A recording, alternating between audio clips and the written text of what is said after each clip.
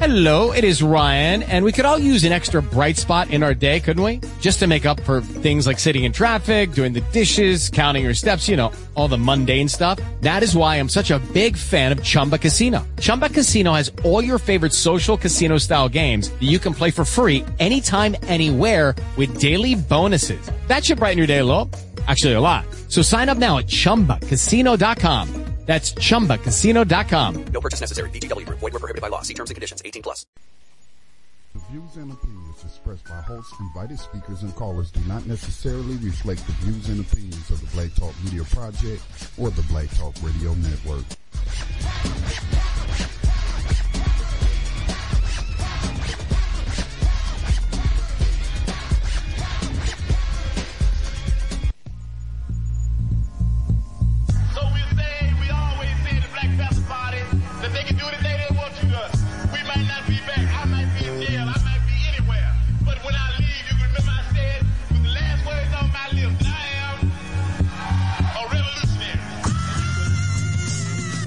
Revolution comes with a price tag. You a slave to a flag in a country that clearly doesn't love you when they probably never have. Told you turn the other cheek, and they made it with a bat. Fuck them protests in them sit-ins. Told you go fight in the war. Vietnam, you died, good riddance. That man of the house rule took you from your siblings. Turned around and pump crack right up in your city, and they turned all your leaders to martyrs. You was off in the war, now who was guarding your daughters? It was riots in the streets, killed Malcolm and Martin. Called the National Guard up because we ride with our guard up, and that was building your guard. The Second Amendment don't apply to you. Everything that they taught you was a lie to you. See, they scared of your skin and they dying to shoot. Take the American dream and then you die to pursue. One day it'll all make sense. If it ain't about power, then it don't make sense. But none of that money matters when you live in madness. So one day you figure out that all you got is this. Peace, love, and the middle finger. Right on. Peace, love, and the middle finger. Right on. Peace, love, and the middle finger. Right on. Peace, love, and the middle finger. For those of you who don't know. Good afternoon. Welcome to Black Talk Radio News. My name is Scotty Reed. I'm broadcasting from behind the enemy lines known as USA Inc. Today's date is June 29th, 2015. We are on these airways on this Monday afternoon. I hope that my voice finds you safe and sound behind these enemy lines. For those of us who are enslaved right now on the prison plantations of America, especially our political prisoners who dared to struggle and dared to win, just know that we are thinking about you. All right. So, again, I just hope everybody got through the weekend safe and sound. Nothing bad happened to you or a family member, but I know, because I pay attention to the statistics, is that, you know, more than likely we lost somebody over the weekend. I haven't had an opportunity to look at the killedbypolice.net database, but perhaps I can do that before we close out the program. Well, today, I hope that we have an interesting, informative program for you. We will be joined once again on Black Talk Radio News by one of the co-hosts and co-producers of the radio program, New Abolitionist Radio, which airs on this network on Wednesday nights at 8 o'clock p.m. Eastern Time, and it focuses on 21st century slavery and human trafficking. A lot of people don't know slavery was never abolished, you know, and this is an opportunity that we should be taking with this current debate that's going on with this racist terrorist flag, to be informing people that, guess what? You out here talking about this and that and you just remembering these people and whatnot. But guess what? Y'all really didn't lose the war. Y'all, you know, battled the Union to a draw, cause you still get to practice slavery under the 13th Amendment. That is the agreement that the Union had with the South, the North with the South, to stop, you know, fighting each other and all these white people getting killed. And so we're going to put this 13th Amendment in the Constitution, and then all you got to do is just build a bunch of prisons, pass a bunch of laws, and target black people, and then put them back into slavery. So, you know, people that don't know the history are doomed to repeat it. I think somebody else said that. It might have been a different variation, but it's true. If you don't know the history, you'll be thinking like, we've made so much progress in this country. And that's not to say we haven't made any progress, but the country itself, the nation, the U.S. government has not made any progress whatsoever. They are state sponsors of terrorism, both abroad and here domestically. They still practicing slavery along with corporations in other nations. And all the states are in on it too. So, like they say, our people perish for a lack of knowledge. And so you should be using this as an opportunity, like our brother and my fellow abolitionist Max Partis did over the weekend when he was down there in his state where he lives behind enemy lines in South Carolina, and he went to a Confederate flag rally over the weekend, and he engaged those people that was out there. And so we want him to come on and share that experience that he had with those people, and so that, you know, and then also another thing that ties into it is codification. There's a way to engage racist suspects in different settings, and there's a codified way and there's an uncodified way. And so I think what Max did was a codified way of engaging these racist suspects to inform them about what they're doing really doesn't make any sense. And then also there's an uncodified way, as I came across a video of a couple of black people who were at a rally. Might have been the same one. I'm not sure. I know it was in South Carolina, and the uncodified way in which they were engaging racist suspects. And so we just want to look at this and hope in a constructive manner, not to criticize those people that were out there arguing with those racist suspects, but just so that we can make a suggestion, as Neely Fuller has pointed out. When you talking to racist suspects about matters of racism / white supremacy, that don't talk about it in racial terms, cause automatically they ain't trying to hear you cause they racist. All right. But you talk about it in terms of justice and injustice. Now, speaking of terrorist flags, I also linked up to a threatening private message I got from a confirmed racist. He's not a racist suspect. He's confirmed by the things that he said to me in that private message on Facebook, which I made public. Which again, I want to talk about again, the need to create a white terrorist database for these people. Okay, because the U.S. government has shown it is not interested in protecting black life or non-white life from these white terrorists. All right, and so we need to perhaps construct our own database. And so I want to talk about that, because as I looked at this man's profile, guess what, who he had listed as his Facebook friends? He has some black people. And so while he's dissing black people and saying F black people to me in a email, then I would like to think that his so-called black friends would like to know who they really dealing with.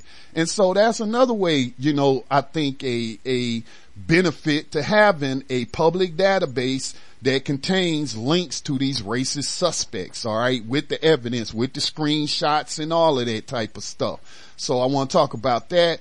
I'm going to talk to Max about also, and you, the listeners, the true meaning of what the Confederacy, in my opinion, really stood for, as I have been doing research on the Confederacy and the Union battles here in North Carolina, the Civil War. I did not realize that a whole lot of black Union soldiers was down here whooping them racist terrorist behinds. And so I also want, you know, these people to understand that you were manipulated, that you wasn't even practicing slavery. You were too dirt poor, begging rich white folks for some food and for some land.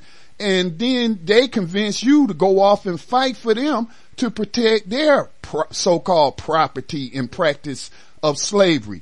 So, you know, you'll hear a lot of them say, well, my ancestors didn't own any slave. Well, you know, well then why did your dumb ancestor go out there and risk his life and give his life and, you know, for something he wasn't economically benefiting from? It was actually, in the enslavement of Africans actually suppressed the wages of these dumb people. And so again, this is just things that I think that many of these racist suspects out there supporting that terrorist flag, and it is a terrorist flag. Today, it has nothing to do with the Confederacy. The Ku Klux Klan is planning a rally next month. That's the Ku Klux Klan's terrorist flag that they adopted right after the Civil War. And so again, people are just so ignorant of history that they out here,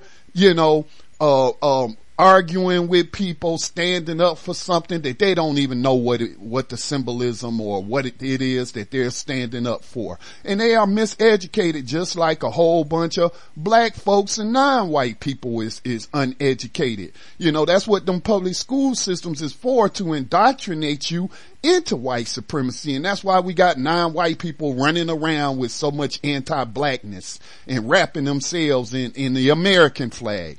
And so I want to talk later about Bacon's Rebellion, because I think these poor whites have a history of betraying people who have been in a struggle with them. And so they just have a history of betrayal. All right. And so, but another thing I learned about Bacon's Rebellion is it had an element of proxy racism to it. That's where we saw non-white people uniting with white people, doing the bidding of white supremacists to oppress the indigenous tribes of America. And that's just sad, and it still continues to this day. So it's not a matter of us bashing them or talking bad about them. No, it is about informing ourselves so that we don't keep repeating the same mistakes. So again, what do they say? If you don't know history, you doomed to repeat it. That bad history. We want to repeat good history, not the bad.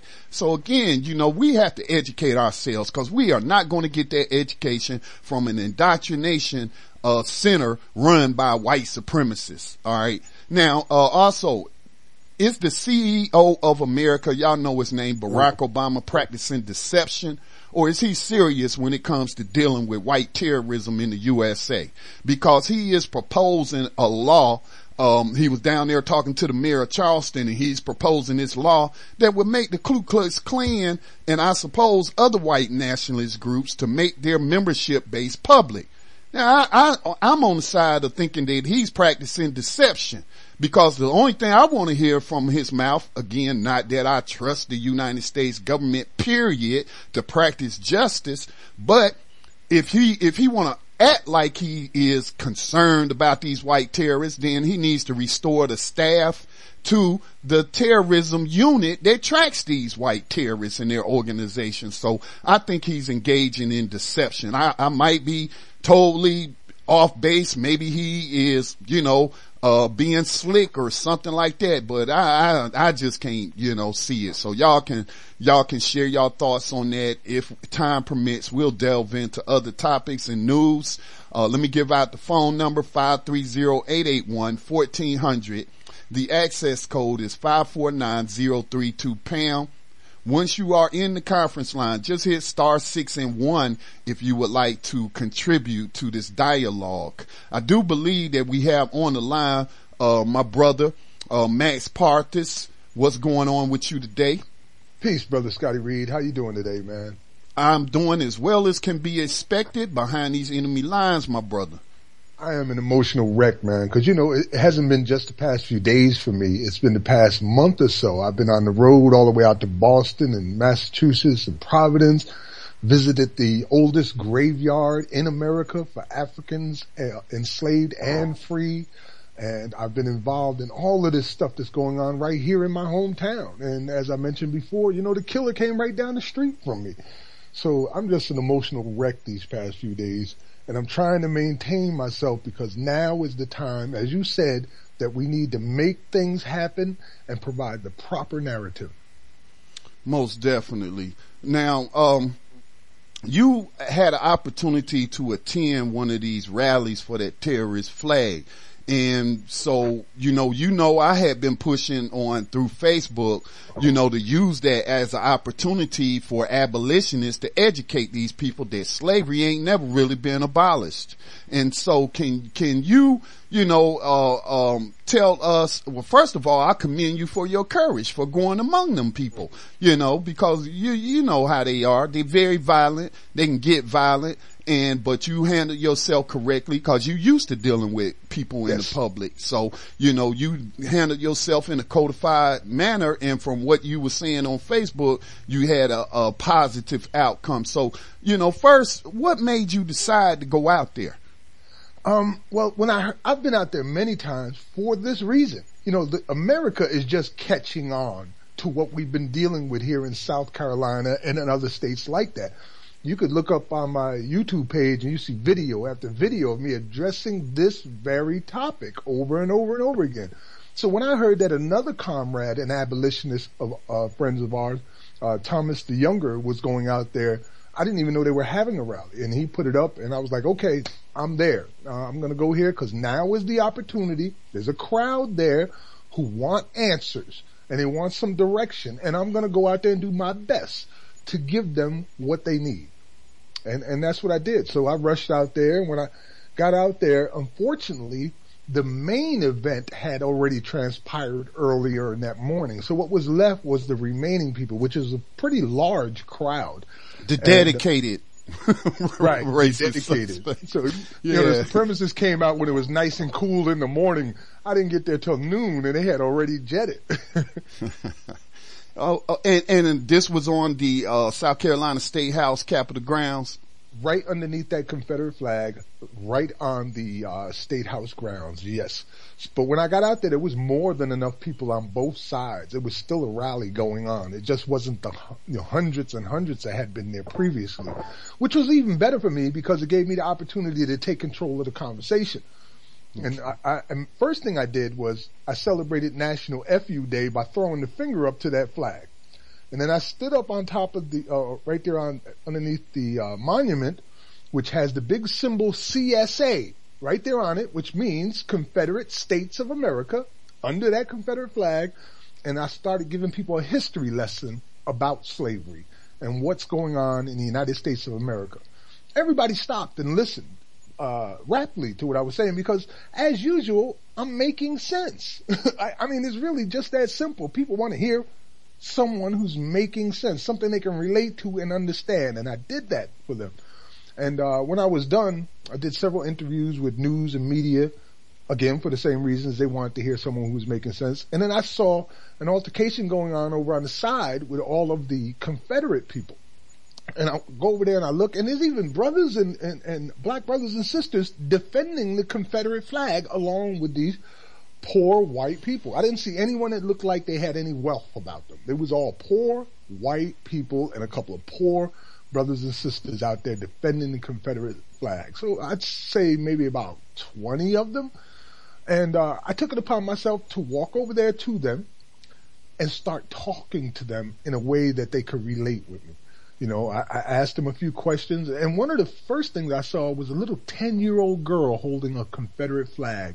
There's a picture of it on my Facebook page of this little girl who was being brainwashed. Like literally, she's being brainwashed.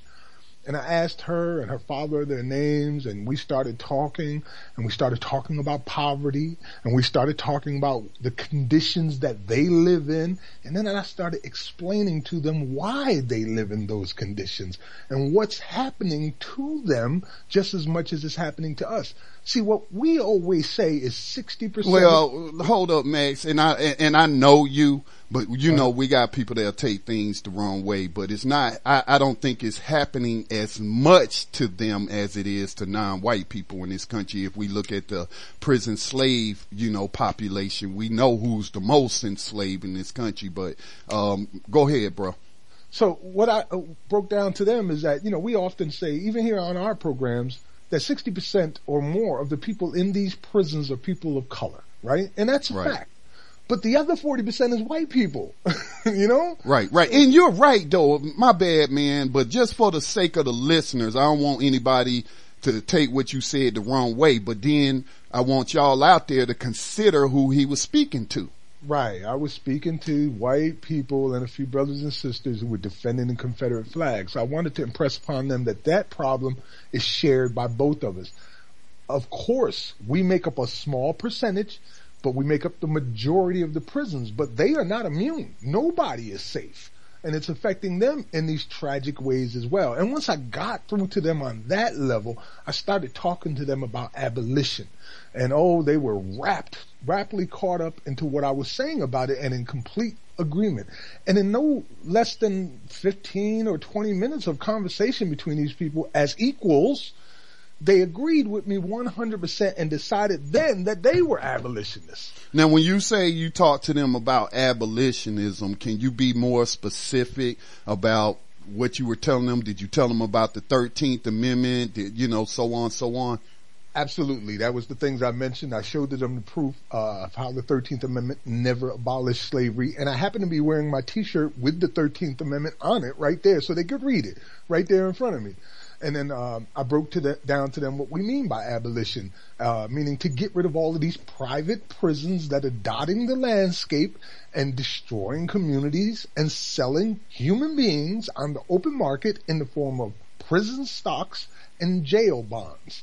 And I also broke down to them how we are not interested in reform because we don't want to see prisoners with bunny slippers, health care, and soft pillows. We want freedom. We want those people out of there. At least 1.5 million people who shouldn't even be in these cells, who are there for no other reason than to be bought and sold on the open market in the form of those stocks, which I described. So they were in full agreement as to getting rid of private prisons. As a matter of fact, most of them didn't even realize private prisons had become such a problem in the United States. Again, these are, I hate to say it like this, but they lack a certain level of education. So they're not really familiar with what's going on in the world. They only know what's happening around them. Well, wouldn't you say that's true of most people, regardless of racial classification? Yes, that is true. And as you've shown in a video about how the 13th Amendment exception clause, and there is a conspiracy in the media to hide the exception clause. So, those things were part of the conversation that we had. It was just sad to see in the beginning, but I felt really good afterwards. The fact that I was able to cross these boundaries with them and come to a common ground. Again, we say 60% or more African Americans, people of color in these prisons, but 40% of them or 30% of them are white people, and they are being affected by that to a large degree. Yeah, I would say that, if I can remember statistics correctly, I think where most of those most white people end up is in jails. Because, in the prisons, what I see, and this is excluding the immigration detention prison plantations, but, it's black people, are in there. They make up the most, of enslaved people in this country, then followed by Hispanics, and then followed by white people, then followed by Native Americans, people classified as Native Americans, but black people, Hispanics and Native Americans are in there disproportionate to their percentages of the people who have taken part in the census, that has been counted. And that helped them to understand the oppression being done upon people of color here in the United States, those percentages, because I did quote all those percentages to them. I tried to take a page out of your notebook with using codified language when speaking to particular people, because I'm kind of stubborn with that. But I tried my best, and it was effective. Thank you for the advice that you received from Neely Fuller. Right, you're right. I was about to say that I saw a video of Neely Fuller talking about codification, and when you talking to white people, like in a public setting, in a town hall meeting, even if you're dealing with a white person individually, 101. And especially if you suspect them of practicing racism, then if you want to have a constructive dialogue, then don't frame it in issues of race, frame it in issues of justice and injustice. So I thought that was pretty logic-based, suggestion from Mr. Neely Fuller, and so I shared it with other people. Right, and I took a page out of that notebook, and I also took a page out of the notebook of Sister Marlanda Sapien Soul, who uses dialogue to cross bridges. And, you know, as a poet, that's one of the things I'm pretty good at. So I use that. And I didn't just talk to the Confederates. I went over to the police as well. There was about 3 or 4 police gathered together doing pretty much nothing but watching. And I said, hey, can I talk to you guys for a minute? Just personally, off the record. No videos, no recording, just us talking. And they said, sure, come on over. Well, let's talk. And I sat down there and I explained to these police, 2 of them were black policemen and 2 white policemen. And I explained to them exactly what I would explain on New Abolitionist Radio regarding the 13th Amendment, regarding what's going on with mass incarceration, regarding their role that they play in it. And I also told them, I understand you don't have the right, nor are you in a position to refuse to enforce laws that are made. But at the same time, you're playing this huge role in this mass roundup of people. And they sat and listened to me. They didn't say too much as far as being able to reply. I guess that's because of who they were and where they were at the time. But they were willing to listen to me. And for that, I appreciate it. Now, again, you have to tailor the message for the audience. And so while I would tell the listeners right now that cops do have a choice, and I actually pointed that out in the graphic that I made of the 2 black cops waiting to arrest Bree Newsom and James Tyler, I believe his name is. And so cops do have a discretion. And I use this as an example. When I was I think I was maybe 18, 19 years old, maybe even 20 years old. It was right before I had went into the military. So me and my friends is hanging out at this club. All right. So we decide, we're going to go into the car and we're going to smoke some weed, right? Car all smoked up, whatever. Next thing we know, here come a flashlight shining into the car. Of course, what we did was very stupid, you know, and so then it's 2 cops. And so then they make us get out the car.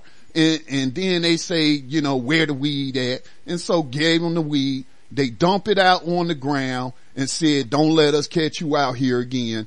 And you shouldn't be out here smoking this stuff, and you shouldn't be smoking it. And so don't let us catch you out here again, cause the next time we're going to take you to jail. And so they left, and we took our butts right back into that club. So they do have discretion. They do. They have the discretion to give you warnings. You ever heard of people getting warnings as opposed to getting a ticket? So they do have discretion. And so, you know, I would tell any cop out there, you don't have to keep following these orders. When I was in the military, again, right after that, still a very young man, I first became aware of what a conscientious objector was, is because when we got ready to be deployed, to our battalion was getting deployed to Saudi Arabia, but this was the Gulf War, Desert Storm, Desert Shield. And this one guy said, I ain't going. Nope, I ain't going. I'm a conscientious objector. And this was actually an officer, and he refused to go. Now, you know, you might say, well, what did you sign up for? Well, most people don't sign up because they want to go war and want to kill people. They, like me, signed up so that they could get money for college or some of the other benefits that are afforded to veterans and whatnot, depending upon how long they stay in there. So you don't have to do anything. You know what I'm saying? You can choose to say, no, I'm not going to do this. Now, this is one of the things, Max, I was thinking about the dilemma with these body cams. Because if those cops that had caught me and my friends when we were stupid little teenagers, or I ain't going to call us stupid, immature, uninformed, teenagers making mistakes as we, you know, growing up in this world. Now, those cops certainly showed discretion there. They certainly showed discretion there, and they could have messed us up. I wouldn't have been able to go into the military, you know, if they had arrested us, and that would have been on my record. And so, you know, we don't have to do these things. We do not have to do them. And so, you know, if that is how I also feel like black people participate in white supremacy. It's because we think that we have to do these things instead of taking a stand and practicing justice, that we are willing to practice injustice, including slavery, because we want a paycheck and a pension. Yes. So. Yes. And when you say they don't have to do it, you mean in a reference to like what New York City Police did a couple of months ago. Right. Had this huge slowdown of ticketing and arresting people for nonviolent reasons and things like that. But we also seen the result of that, where New York came out and said, you better get back to what you were doing because you're costing us $10 million a week in revenues. Right. The NYPD wasn't doing it because they thought it was wrong to steal wealth from poor people. They weren't doing a work stoppage because they thought that, it's wrong for us to be out here arresting people engaged in non-violent people activity that they've been engaged in since the dawn of humanity. So, no, they were doing it in opposition to the mayor because he gave a speech about his son who has a black parent. The mayor is white, of course, but his son's mother is black, and said that he's had to have that conversation about racial profiling with his son. And so they had a little hissy fit. And then, so we gonna show you, we bring in $2 million a year to this city. And so we gonna do a work stoppage. And I've heard that also happened in Baltimore as well. So that right there, I'm glad you used that, Max. That's a great example of they don't have to do a darn thing in terms of practicing injustice. And you pointed out something too that I hadn't even considered with the body cameras. Body cameras could hurt us in the overall scheme of things because it takes away police discretion. Right, so right. Record it now. You could run up on a 12-year-old with a single joint in a place where weed is illegal, and you have to arrest them now because it's documented. Right. You can't say let him go. Right. Right. I heard that there are different rules to these body cams. I guess it's going to depend on the department rules they come up with, or if it's going to be state laws that they have to do, or when they need to turn those on. And I had lost my train of thought. Thank you for reminding me, but that's a dilemma that we have to look at, but again, it's not like a lot of these cops out here are letting people, go and not ruin their lives over non-violent victimless crimes because, it's a reason. It's because of every cop out there on the street that the United States has the world's largest prison slave labor force. Cops put them there. Yes, that's exactly what happens. They all go into these jails and prisons because the cop put them in there. Very few people just walk into these prisons, willingly. Mm-hmm. And another thing though too also is, again, know your audience. And when I was engaging racist suspects in my county online through the local newspaper who has a Facebook page, I was telling them, look at the county lockup on Gaston Gazette's page. Who do you see?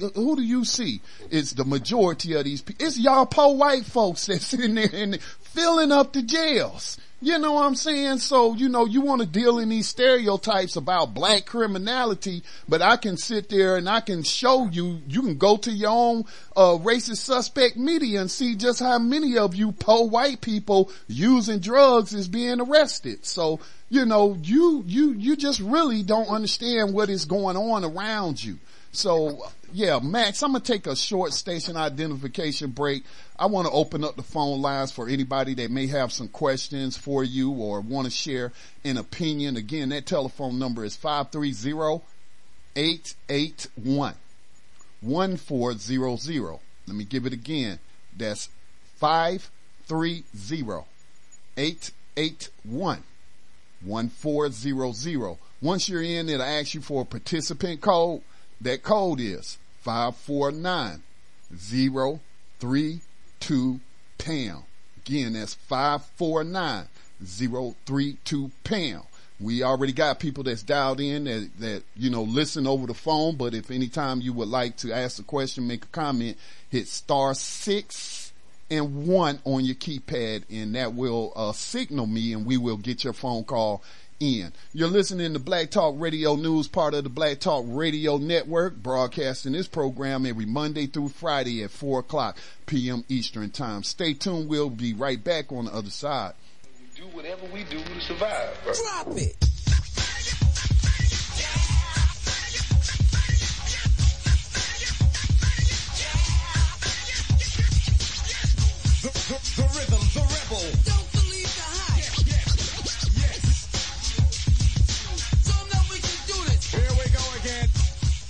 tuned in to the Black Talk Radio Network. For podcasts and live program scheduling, visit us on the web at blacktalkradionetwork.com. And welcome back. Again, my name is Scotty Reed. My guest is a member of the Black Talk Radio Network family, co-host, co-producer of New Abolitionist Radio, which airs every Wednesday night at 8 o'clock p.m. Eastern Time right here on Black Talk Radio Network. Max is also, as you just heard, an abolitionist and a spoken word poet. And so let's go to this. We got a couple of callers, and we're going to go to the first caller is Ian as an anonymous. You should have heard your line being unmuted. Please go ahead and share your comment or question. Am I on the line? Yes, you are. Gentlemen, how you guys doing? Not going to complain too much. Good. Quick comment about the CNN network. I'm not a regular viewer, but for the last 2 weeks since those two guys escaped from that upstate prison, yes, they've had these so-called ex-offenders who are supposed to give insight into the prison life.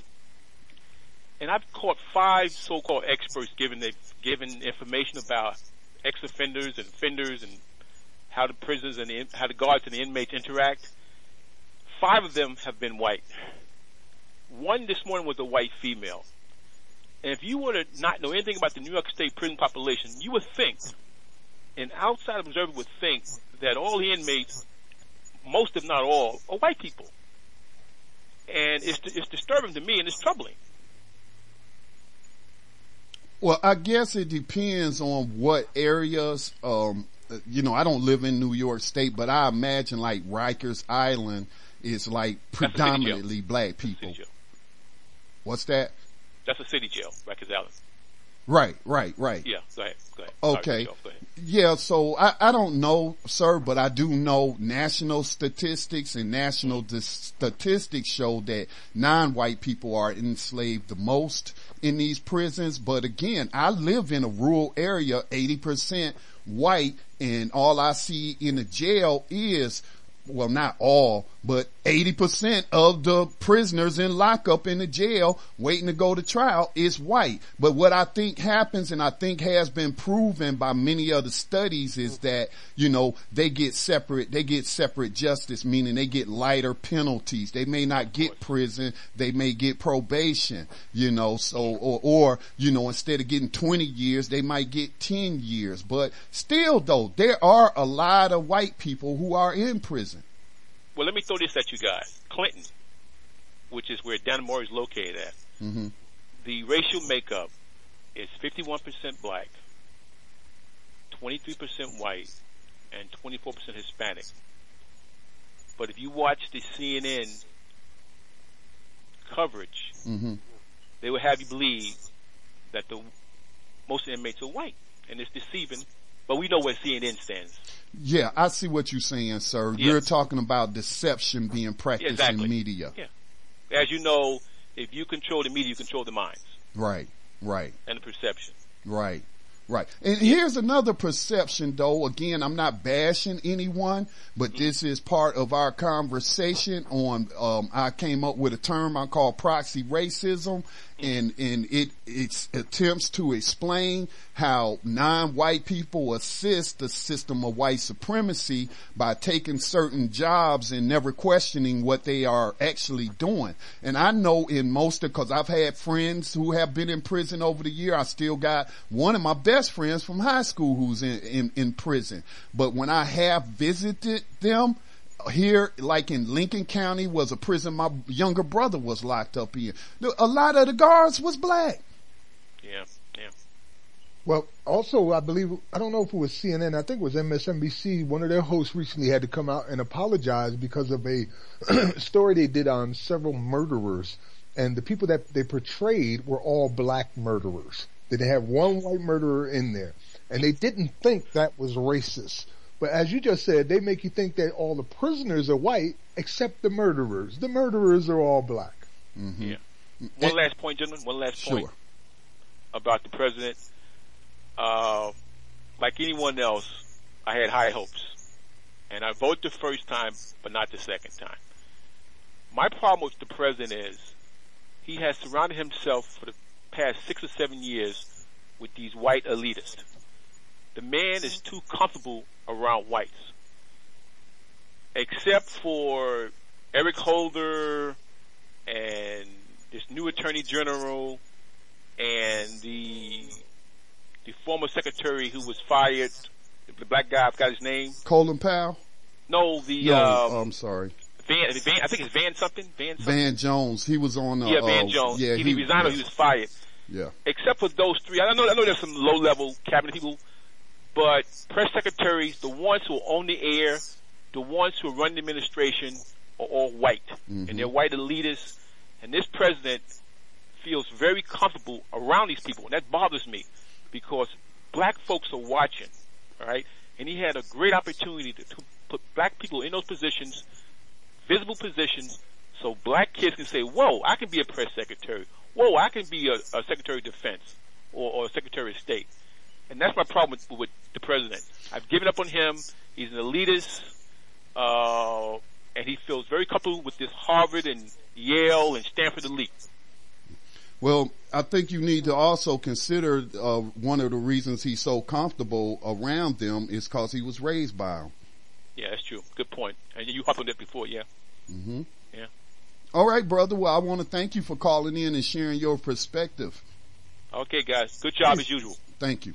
Bye-bye. Max, did you have any follow-up commentary on what the points that our caller raised there? Well, he was talking about black people being in these positions of power, and we've been seeing that often leads to corruption.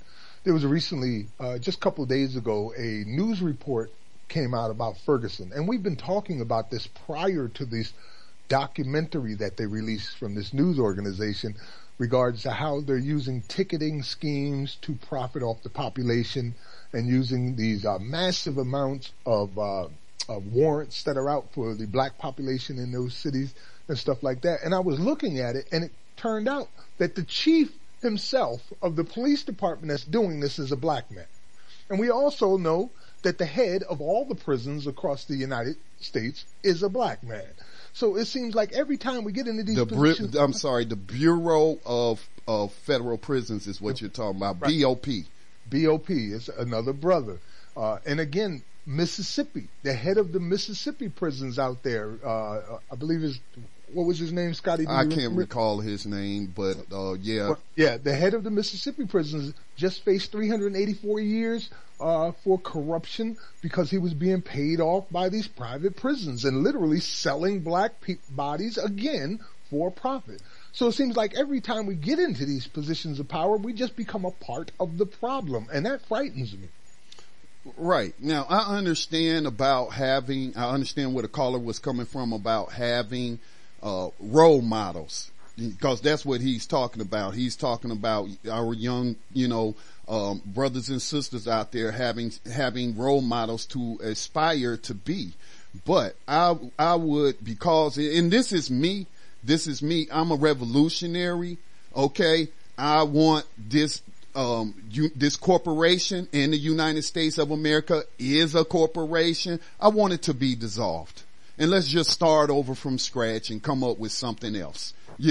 So I just think that it's utterly corrupt, and that when our people get up in those positions, it's not them changing the system, but the system is changing them. They may go in there with good intentions, all the great intentions in the world. People may become cops with all the great intentions of helping the community and this and that. But then once they get in there, well, we know the system overall is corrupt. And so, if they act like they want to do something that's actually justice-based, like saying, turning cops in for beating up handcuffed suspects, like we saw former Baltimore detective Joe Glass did, but he was a white person who snitched on them.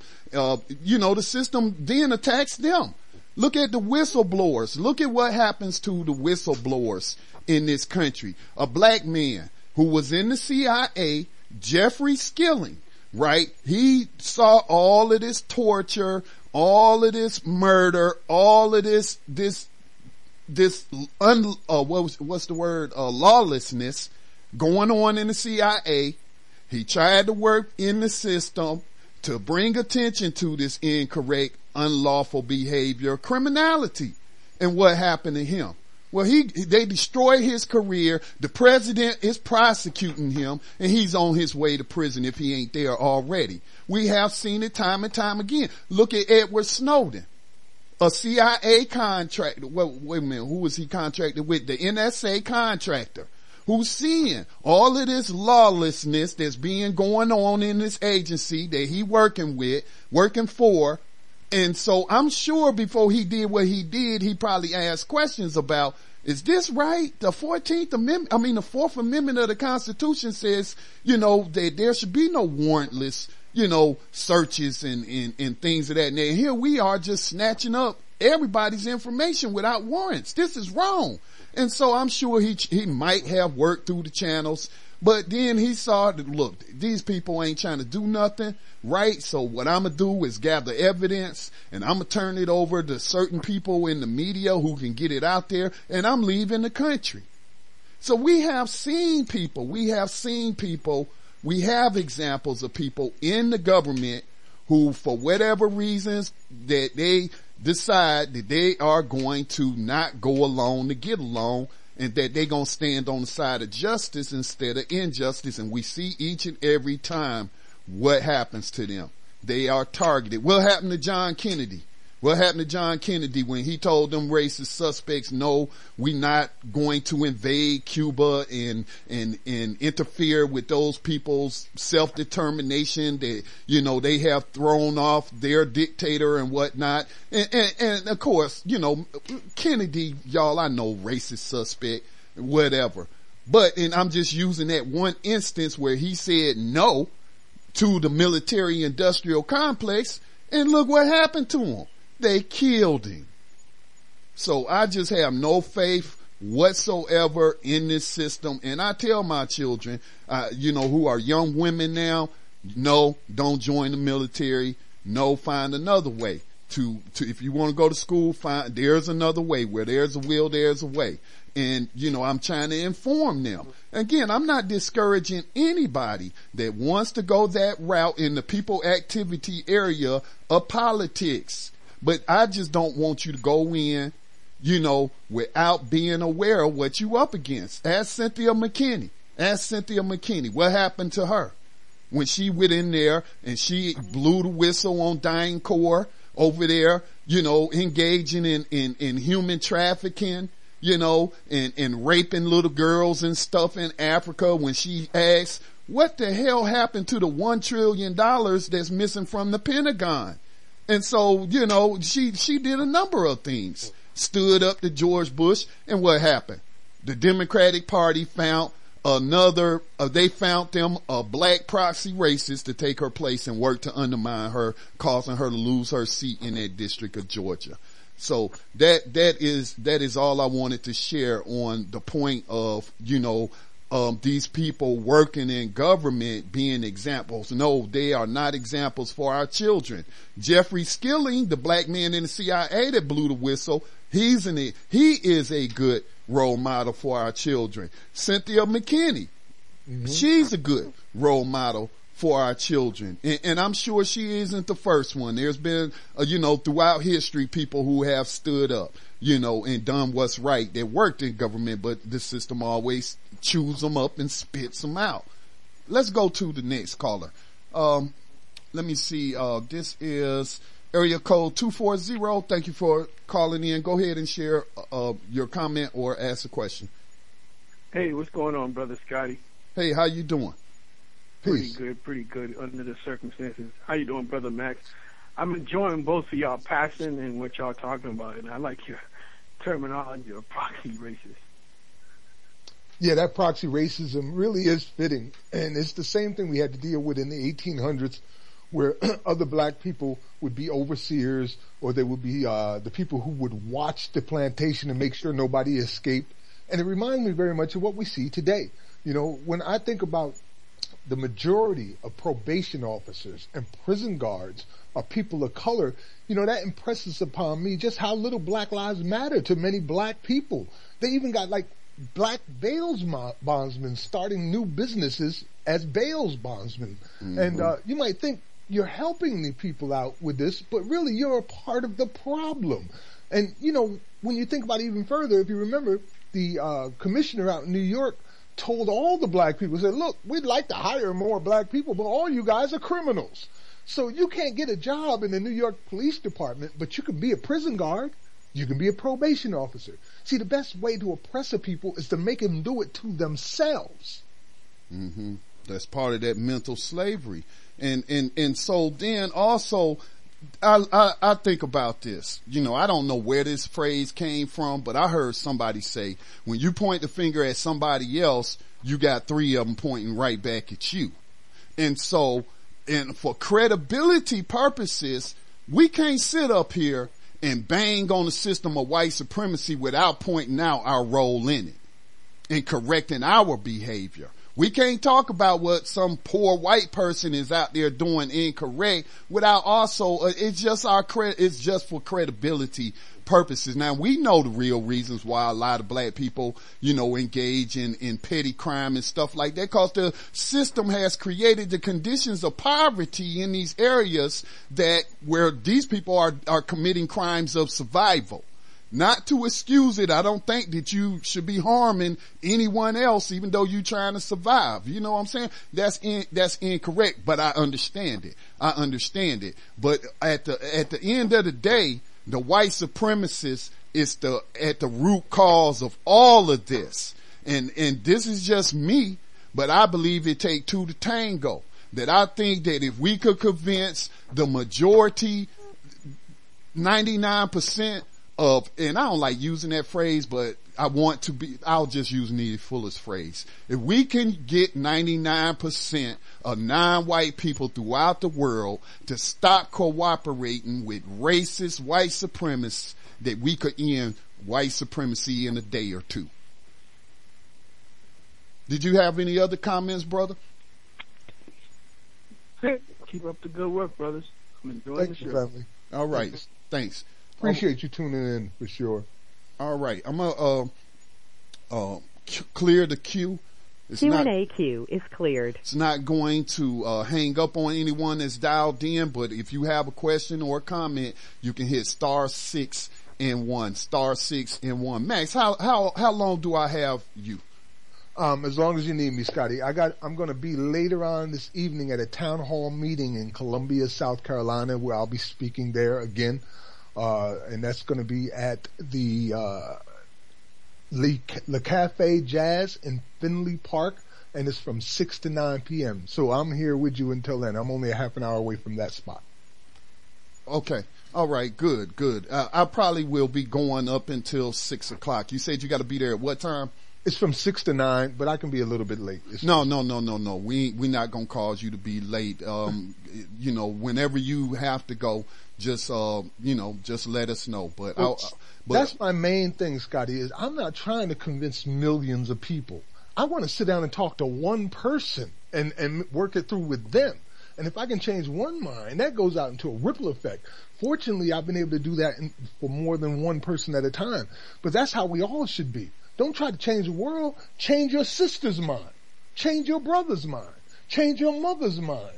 Bring it to them because they don't know.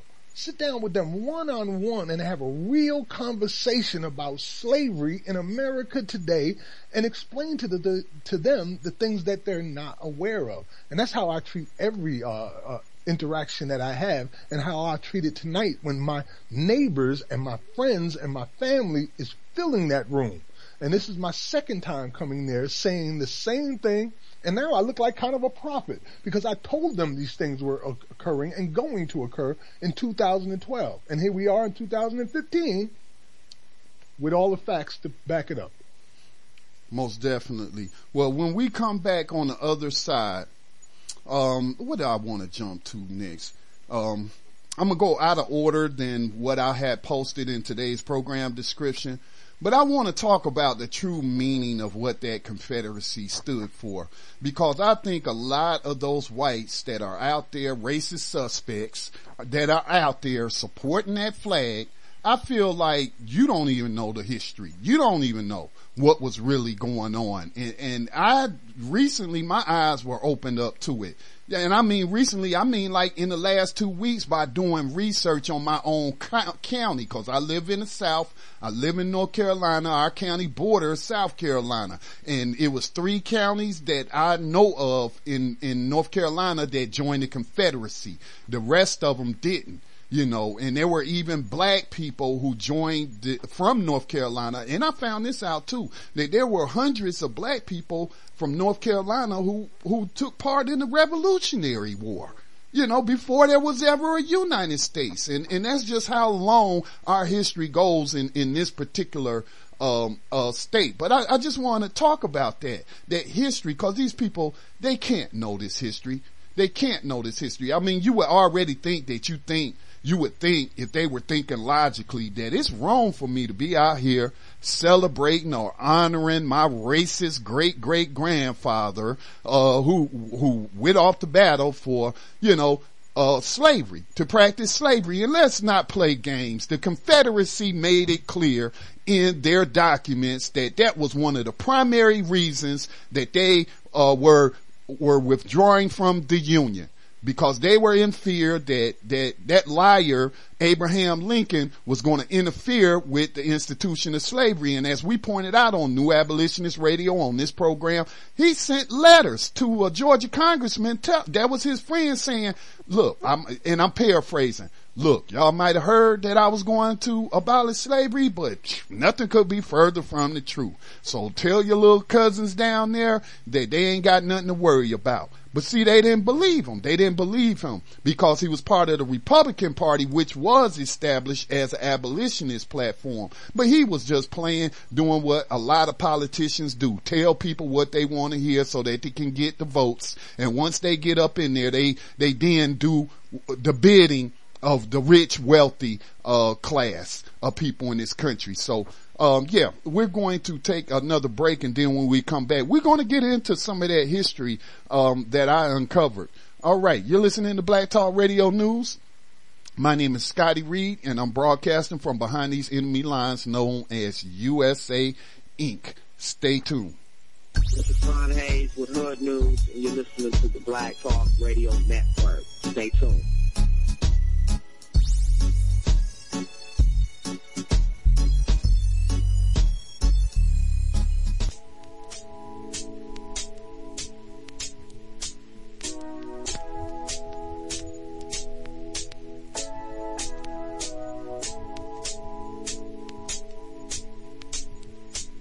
So you have white sacrifices, meaning it's kind of parallel to the racial showcasing. But these people in this case are white. Like in any army or any military operation, you know you're going to have some losses. So some white people are written off under the system of white supremacy.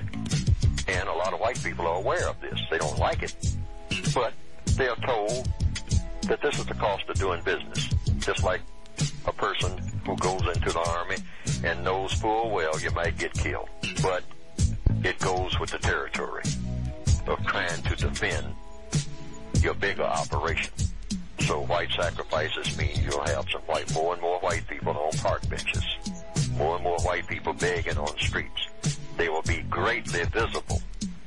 But what you won't pay attention to, because black people never pay much attention to what white people are doing, we just watch each other. See, they know that. You'll be passing millions of white people who are doing well on any city street. And for the handful of white people who have fallen through the cracks, you might say, sitting in front of the subways or begging in front of these delicatessen, for the handful that you see doing that up under the bridge and all like that, it will give the illusion that it's not about race, that white supremacy is officially out of business. So there will be more of these white sacrifices, and they will be greatly visible. But compared to the number of white people who will be prospering, it will be very negligible worldwide.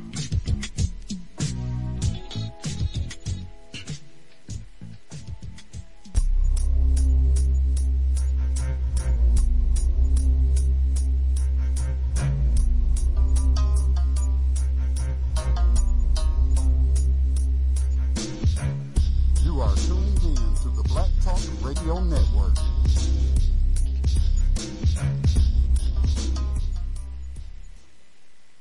Welcome back to Black Talk Radio News. Remember the telephone number if you would like to make a comment, you have an observation that you want to share, you have a question, because we all supposed to be trying to figure this thing out.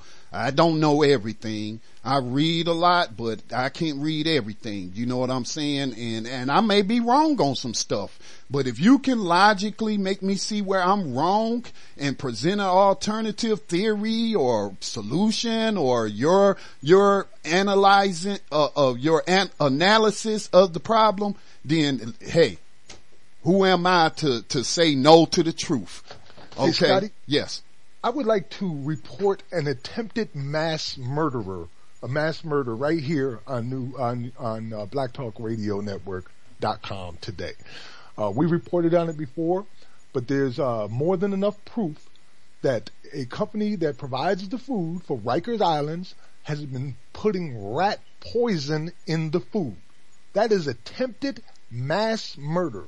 If it was happening in a school, people would want executions right now because some nefarious, corrupt, evil corporation was trying to kill their children. But in a prison, nobody's saying nothing. It's perfectly fine to try to kill as many prisoners as you can with rat poison. Well, you know somebody out there, I hope nobody listening to this program is saying that, but you know we heard them. They'll say, well, hey, if they didn't do the crime, they wouldn't be in there to get poisoned by rat poison. But consider this. 70, I've heard as high as 80% of the people who are in prison. They didn't rape nobody. They didn't molest no children. They certainly didn't run up in a church and gun down 9 people. You know, they didn't harm any other individual. They simply used what the U.S. government calls a controlled substance. Now think about that. You know, you want to talk about, let's use their language, big government and government overreaching and all this. Here is a plant, and the most used plant in the world, or most used drug is cannabis. Y'all might know it as marijuana, also known as weed.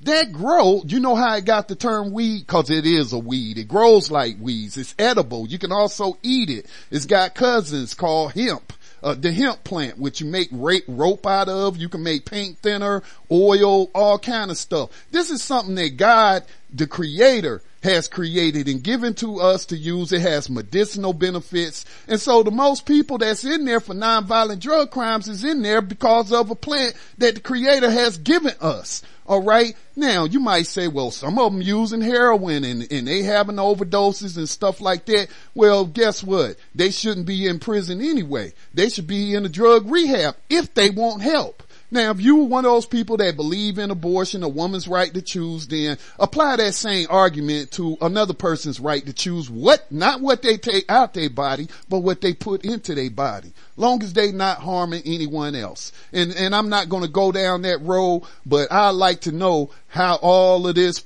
heroin is making it from Afghanistan over here into America, but we ain't going to talk about that today. Okay. All right. So, like I mentioned, I had been doing research on the Confederacy, really the Civil War, locally here in my county, because they got a monument to a Confederate soldier in front of the courthouse. Totally inappropriate place to have that. They got a Confederate monument in front of the Stanley Community Center where we go vote every year. Not every year, but when there's an election, whether it's a local or state or federal election, that's where we go. And these things are strategically placed. They're not in those locations by accident.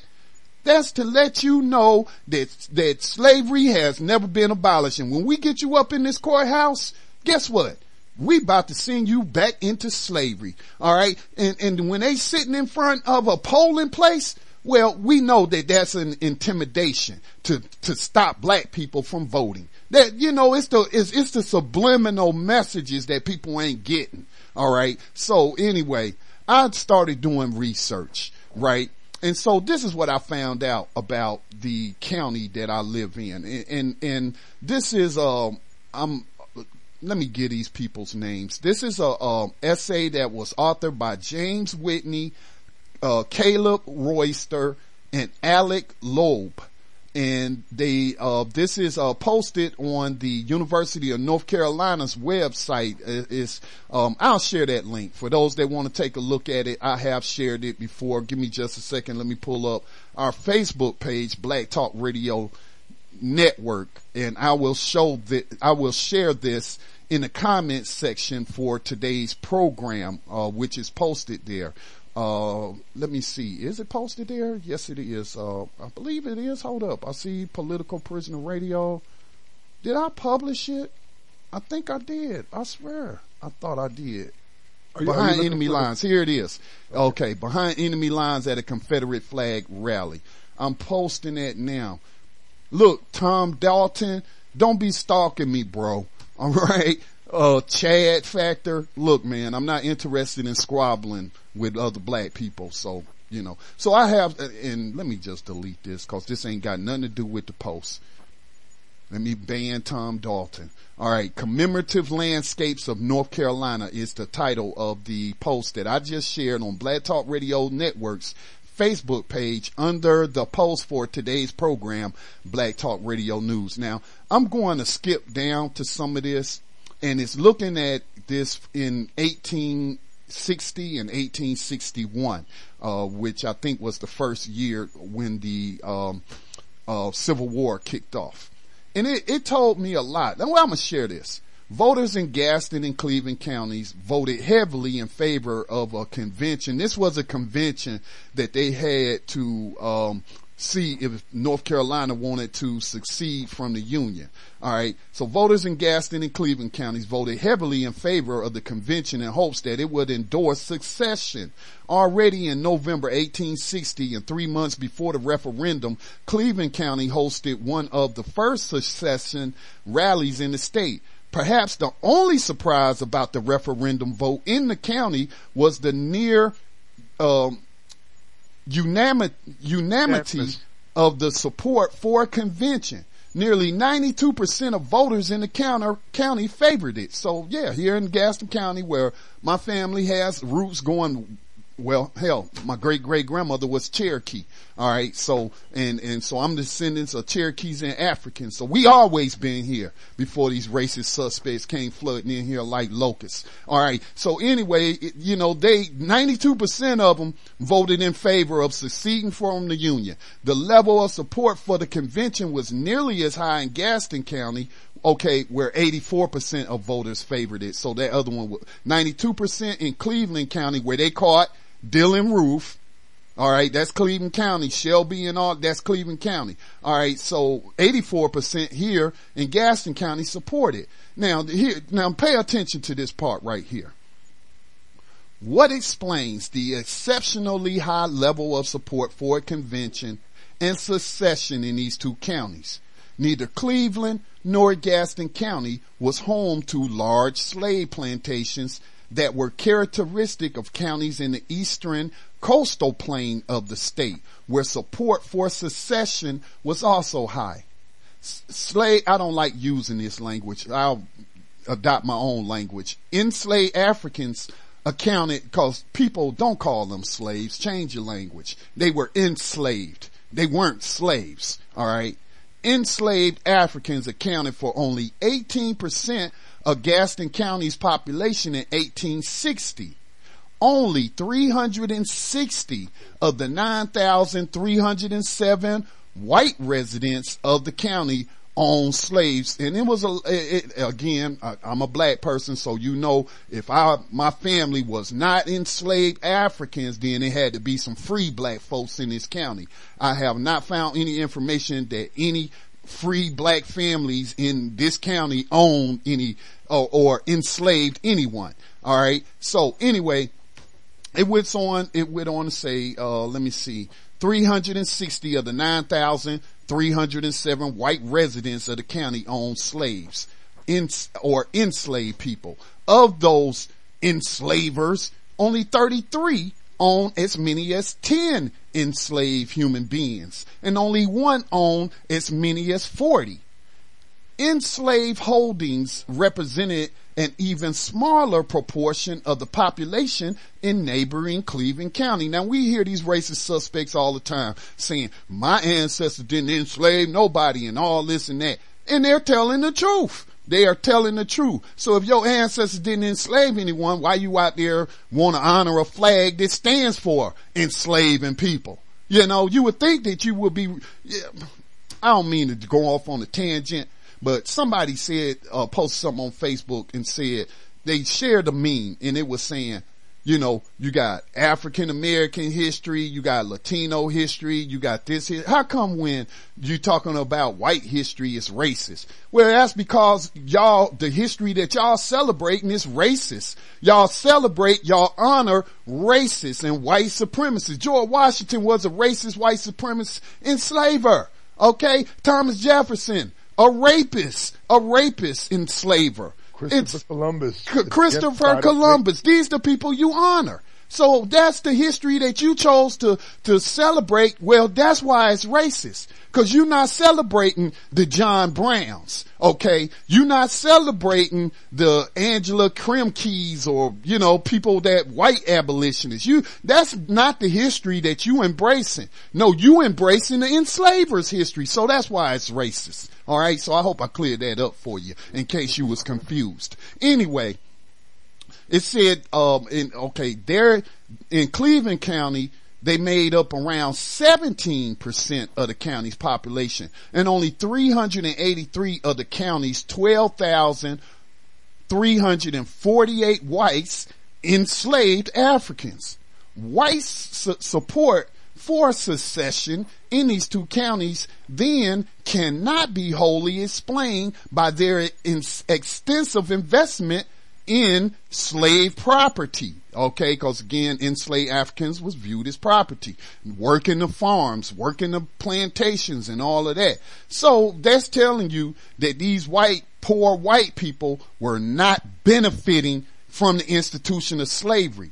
As a matter of fact, most of them were starving because they couldn't find a job because of these rich, wealthy, 300 and something white folks didn't care to hire poor white trash, and that's their word, not mine. White people came up. White supremacists came up with that word, poor white trash. Black people didn't come up with that. All right. And so they didn't want to give poor white trash a job when they could just enslave Africans and make them work for free.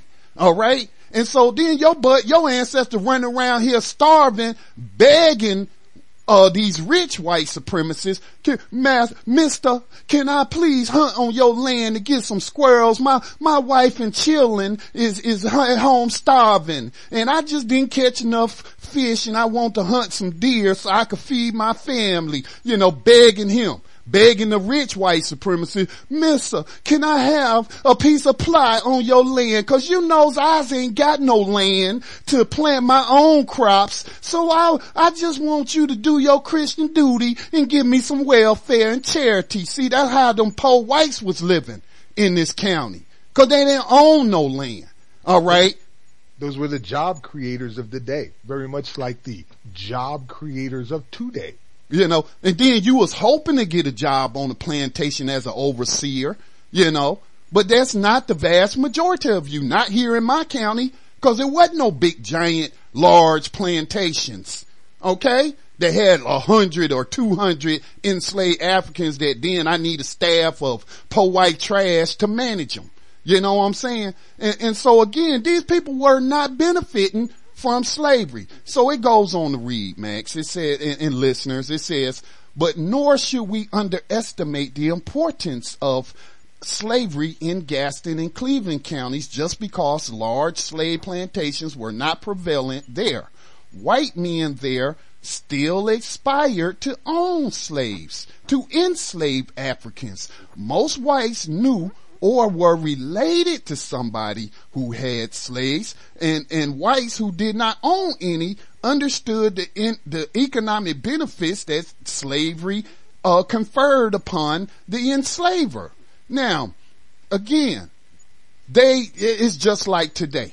When you see white people, Republicans mostly in these red states that's getting the most welfare than any other state in this country, 'Cause white people benefit from it the most, but the media tricks you to thinking that non-white people get it the most when they have already taken steps to trim the rolls of black people. You know what I'm saying? So anyway, this is like today, where you will have people who are poor, working poor, or middle class will vote for a party or politicians, and I am not a partisan guy.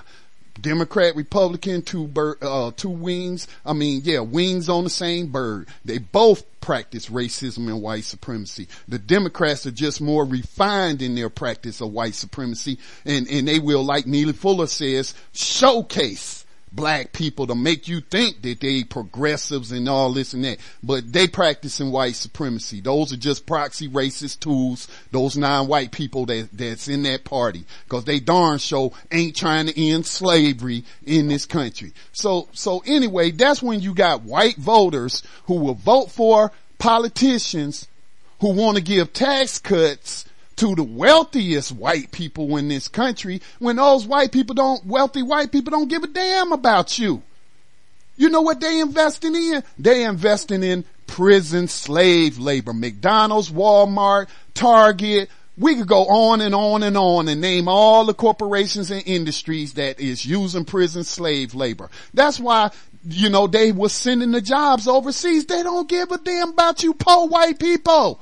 That's why they would go overseas to exploit. Now those jobs is coming back, but they ain't coming back to you. Now they're going to the enslaved people on the prison plantation. But you'll still vote for these people to give tax cuts to the wealthy, because guess what? You aspire to be wealthy one day. You believe the hype that we can all be millionaires if we just work hard enough and do this and do that. And then you can be, cruising on the yacht and all this and that. And that's just not gonna happen. Everybody can't be rich. All right. Everybody can't be wealthy. And that's not even true wealth. You dealing with a fiat currency that's about to collapse. But that's an entirely different subject. So the same mindset that these poor white people in Gaston County, they didn't own any, they weren't enslaving nobody, but they aspired to be enslavers. And so, you know what? I hope that your ancestor got it good. I hope he got ran through with a bayonet by those black Union soldiers from North Carolina and from other parts, cause that's the sick people that you worshiping, that you rallying around. That Confederacy, see, they tricked you. They tricked you, right? Just like they tricked you during Bacon's Rebellion to turn on the black indentured servants. And then they said, we'll make you honorary whites, Irish and Scottish people. We'll no longer, enslave you. Let's just, focus on the black people. So you'll be the honorary whites who get to become the slave patrollers, who get to become the police officers and stuff like that. Y'all a bunch of traitorous people. Y'all traitors, man, all the way around. That's your ancestors. That's your legacy. That's your heritage. Learn it. Stop running from it, or stop allowing yourself to be miseducated in these indoctrination centers that give you this false feeling of white supremacy. Max, I've been ranting for a long time. You go ahead, bro. At one time here in South Carolina, it was required by law that all citizens be slave catchers. And if they didn't, they would be fined and imprisoned. Every citizen in this state was required to be a slave catcher. And when we talk about that flag, it's kind of, let's just point to the roots of what that flag is about. And according to Alexander H. Stevens, who was the vice president of the Confederate States, when he wrote the cornerstone speech, he said, the Constitution, it is true, secured every essential guarantee to the institution. And when he's saying institution, he means slavery, while it should last. And hence, no argument can be justly urged against the constitutional guarantees thus secured because of the common sentiment of the day. Those ideas, however, were fundamentally wrong. They rested upon the assumption of the equality of races. This was an error. It was a sandy foundation, and the government built upon it fell when the storm came and the wind blew. Our new government is founded upon the exact opposite idea. Its foundations are laid, its cornerstones rest upon the great truth that the Negro is not equal to the white man. The slavery subordination to the superior race is his natural and normal condition. This is our new government, is the first in the history of the world based upon this great physical, philosophical, and moral truth. That was what that flag was based on. Mm-hmm. Now, also, another thing about that flag, that's a terrorist flag.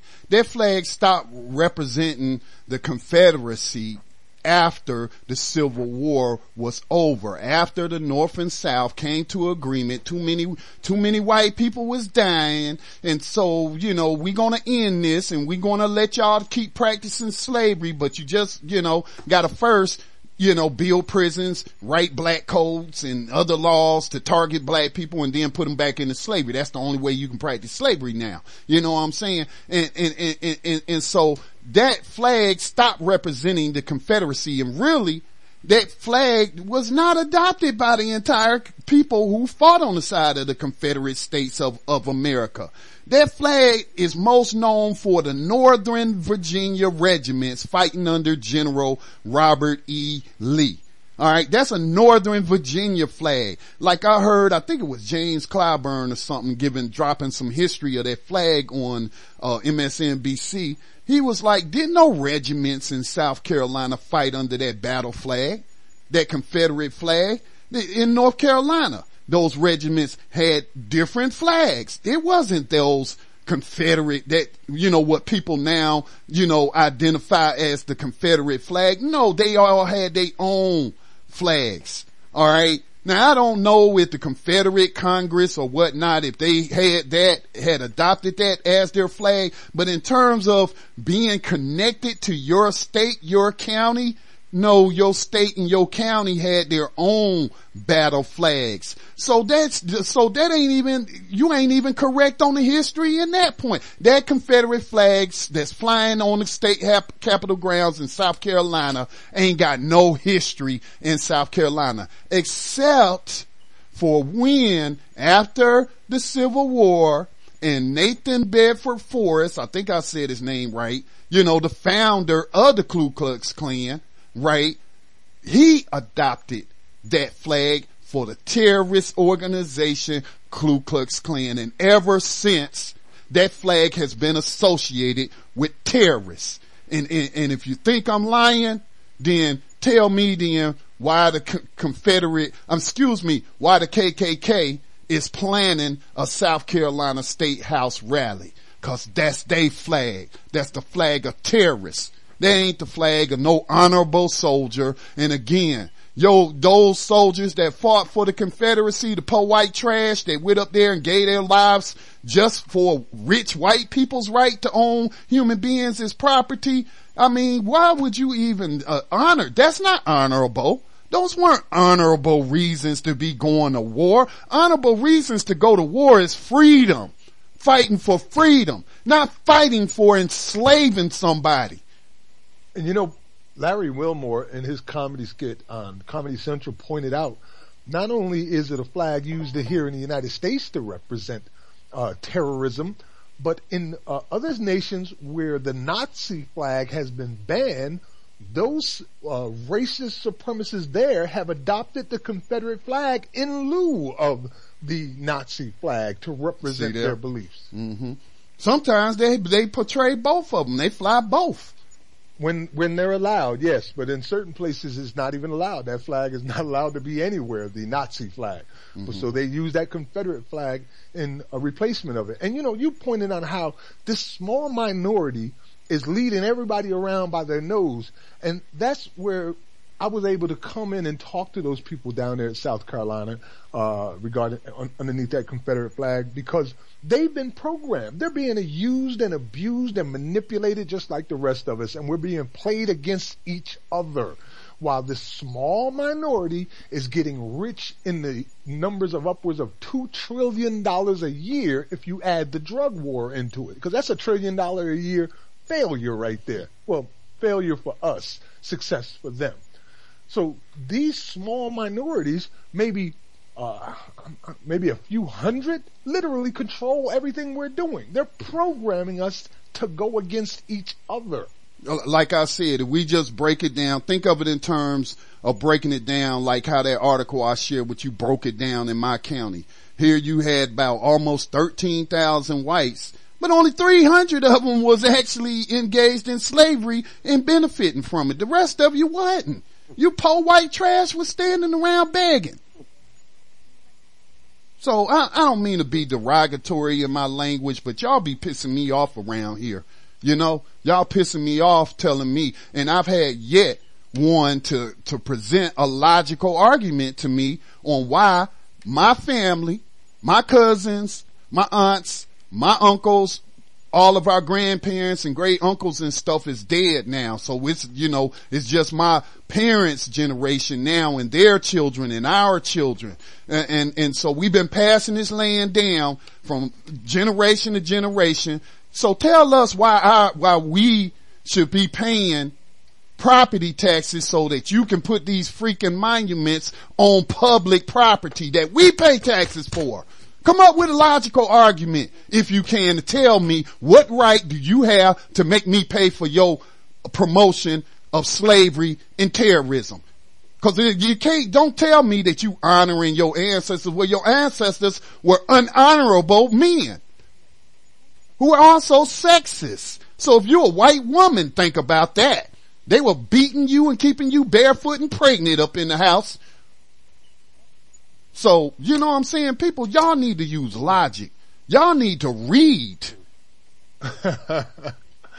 Yeah, I like the 13th Amendment exception clause, which is only 2 freaking sentences. And if you can't read that, there's a problem. And think about this. Here's another argument. Because many of y'all is flipping out over Obamacare or the Affordable Care Act, whatever. You know, look, I don't care nothing about the Affordable Care Act. It ain't helping me. And I don't support it and I'm not against it. I don't know that much about it. But then for people in your whatever party you following to compare that to slavery, forcing you to buy insurance, comparing that to slavery when we have real slavery going on. You know, they force you to buy car insurance, don't they? Or you can't drive your car. They force you to pay taxes on that car. You can't drive that car. You know what I'm saying? They've been forcing you to do a whole lot of stuff, but you ain't calling it slavery. Cause it ain't slavery. It might be oppression. It might be tyranny. It might be taxation without representation. If you want to be stupid enough to believe them people in Washington D.C. represent you, then go ahead and be stupid. But it's actually taxation without representation because they don't represent the masses in this country. Hey, Scotty, I want to point out one more thing that you brought up, and then I'm probably going to have to call it a day so I can get ready to go to the next thing, unless there's any other questions. No, nobody has called in to ask a question yet. You were talking about how, you know, people don't want to accept the fact that they benefit off this today, this slavery today. And Tim Wise, although neither one of us like Tim Wise, he did make a great analogy regarding how that works on a corporate level. It's like white America is walking into this new corporation, this new generation of white America. And let's say the chief accounting officer walks into as the new person in charge of accounts. And he says, okay, I'm going to take all these assets and we're going to use them. I'm going to take all this wealth and we're going to use them. But that debt, we don't owe that. That wasn't me. That was somebody else that accrued that debt. So I'm not going to pay that debt. I'm going to use everything that has accrued up until now, but I don't owe anybody anything because I'm the new face in town. And that's how they're looking at it. Like, you're not benefiting off it right now. Again, just a very few small minority in the grand scheme of the 300 million people in this country. And, you know, we just like non-white people have sellouts. Well, white people have sellouts too. They sell out the poor so that they can go and kiss, you know, the corporate masters behind and so that he can move up on the ladder. But to some degree, everybody is being exploited and oppressed in this country. Your taxes being used to enslave people who shouldn't even be there. And think about the fact that the Correction Corporation of America is now suing the states, mostly red states, but other states as well, because crime rate has actually been going down, or people are getting smarter in when they engage in non-violent, victimless so-called crime. But the crime rate is going down. Not as many people are being arrested, but I think they're going to start stepping that back up, because now corporations like the CCA is suing states because those states signed a contract with them when they took over those prisons, those state prisons, that, okay, we'll take care of your prison. We'll even give you $20 million cash, so you can put it in the state treasury or whatnot. But you gotta keep the prisons 80% full. That's a conspiracy to enslave people. And guess what? Now they're saying if you don't, since you have fallen below this 80% threshold, you still got to pay for these empty beds. That's what they're doing. Hey, Scotty, someone just sent me a message and want to know why we don't like Tim Wise. Because Tim Wise engages in deception. Yeah, when he had an opportunity to support black media via the Black Talk Radio Network, the first thing he did was to attack us. That was his very first reaction, to do the very same thing to us that he says everybody else except him is doing. Right. He defamed Scotty Reed. He defamed the Black Talk Radio Network. He attacked us all simply because Scotty called him out on the rhetoric that he was using about how he has this free right to stand in the middle of New York City's main thoroughways and call somebody the N-word. You can say nigger on this show. We don't, we don't engage in the N-word, cause that takes the power away from or the meaning away from that word. That's politically correct. Those people being politically correct. No, say what you mean.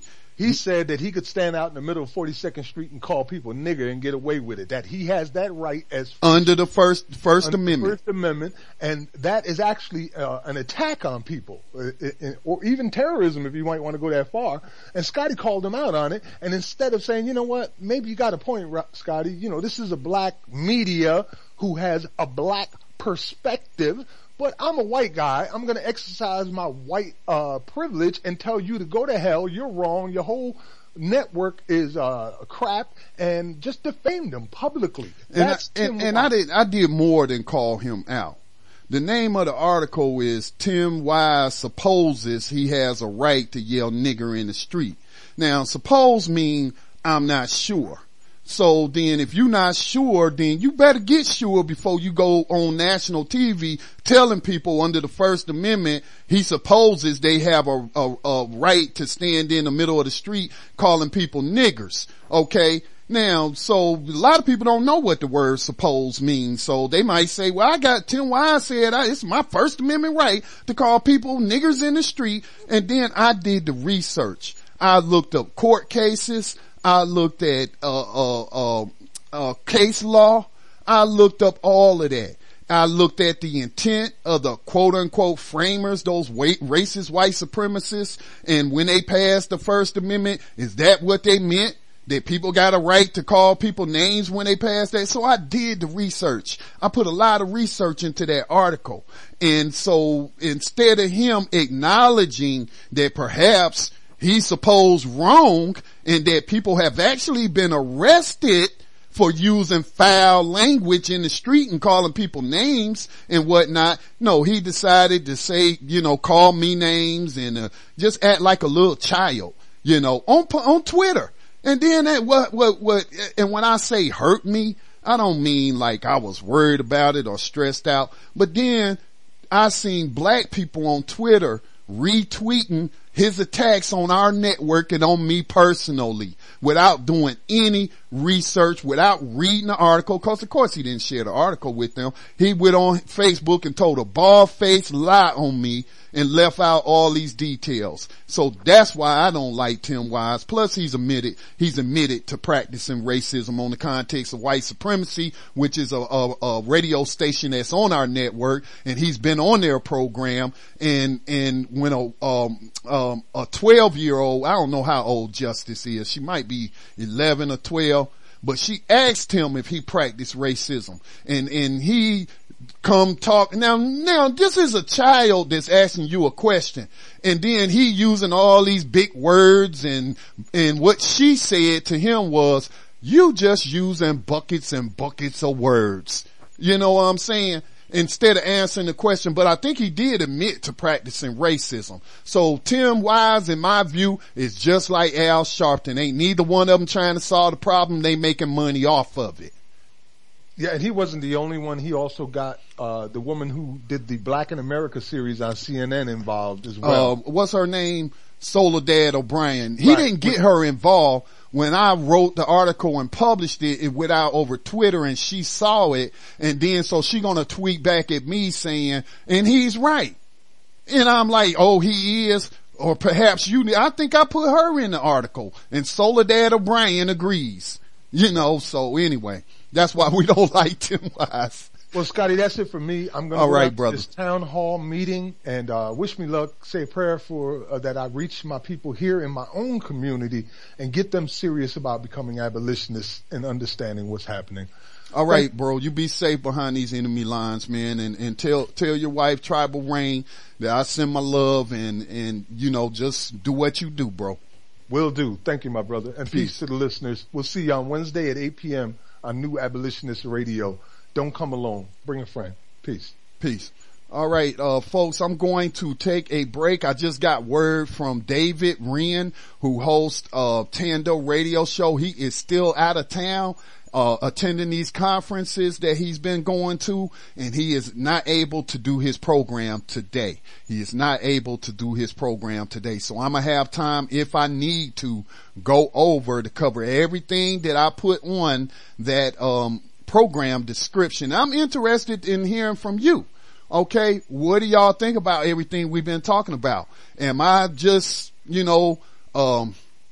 talking nonsense in your view? Do you understand where I'm coming from, or do you overstand the things that I'm talking about? If you're a white person out there and, suspected racist or whatever you want to tell me, present to me a logical argument of why that flag should fly. All right, on taxpayer funded property. Cause see, we ain't got a problem with you flying that flag. That's your right. Some of these white people, I don't see as many Confederate flags being personally flown on the back of pickup trucks down here. But, when I was in high school, we used to see them a lot, wearing the Confederate t-shirt and all this and that. Look, I want you to wear those things. I want you to, cause I want to know who you are. But don't tell me that you got a right to force me, my family, as a taxpayer in this county to subsidize your racist terrorist symbols. That you have a right to force me to subsidize your honoring of people who were enslavers and manipulated your ancestor into going out there and dying for him.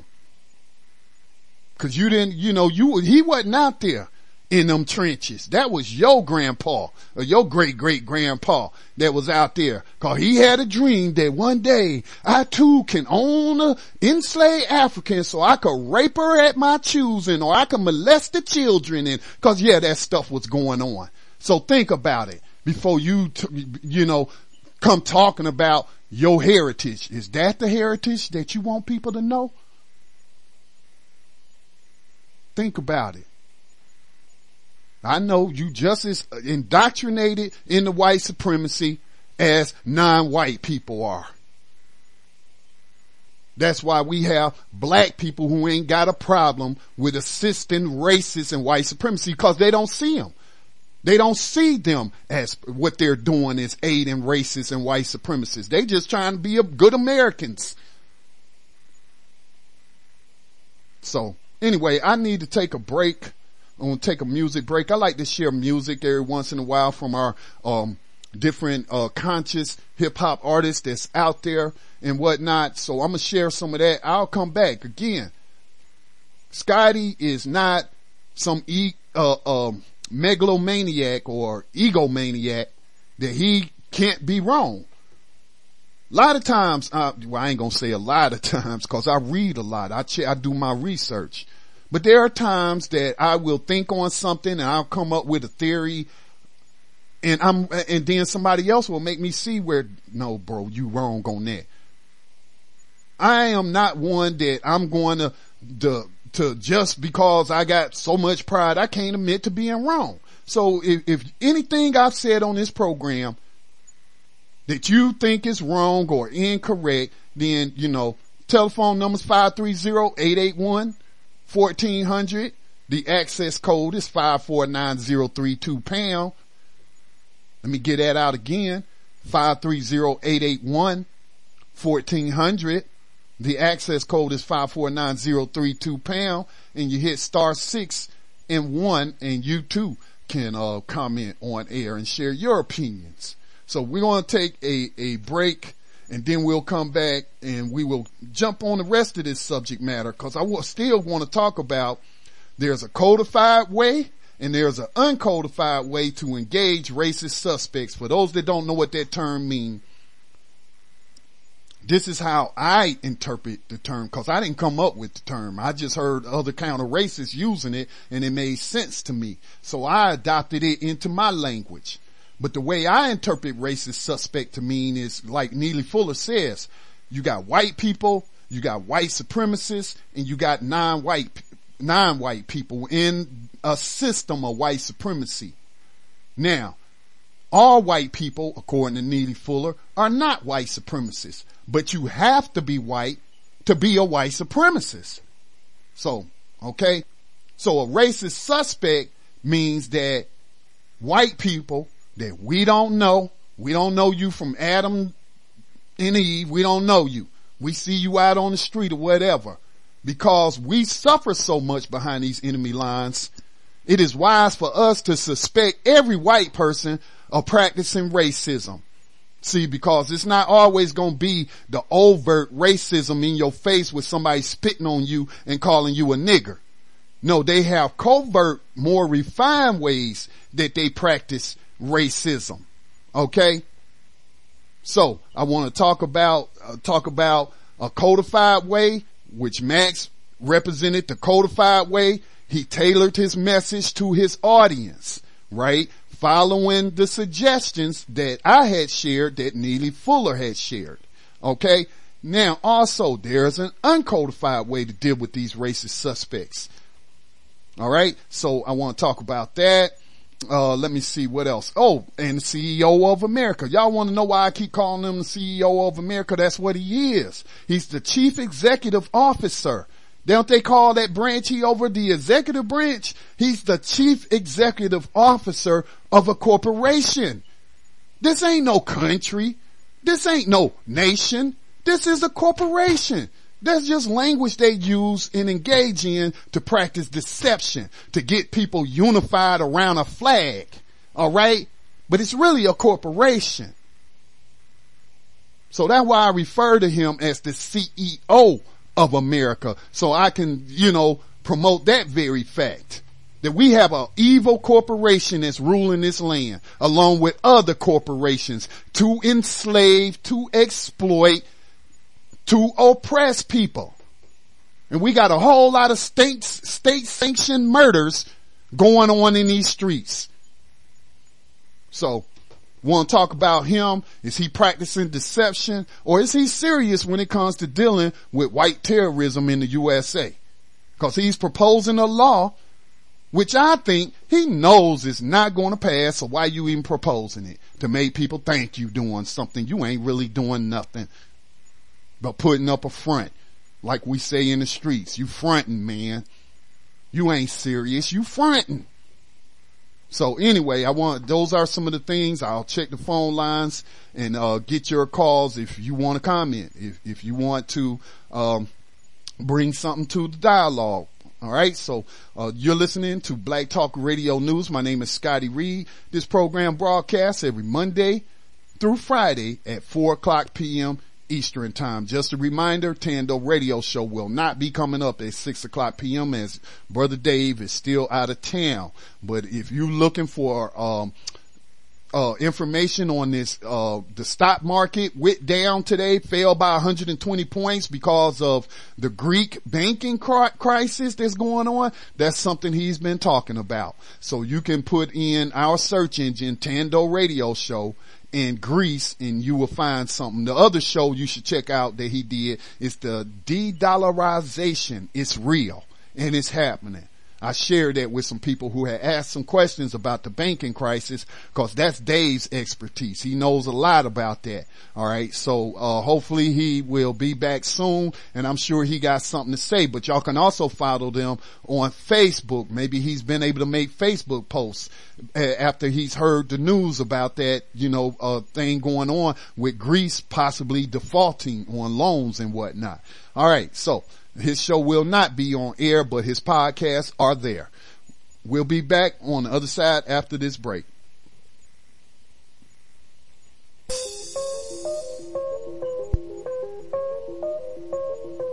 This is Brother Elliot, host of Time for an Awakening, and you're listening to Black Talk Radio Network, new media for the new millennium.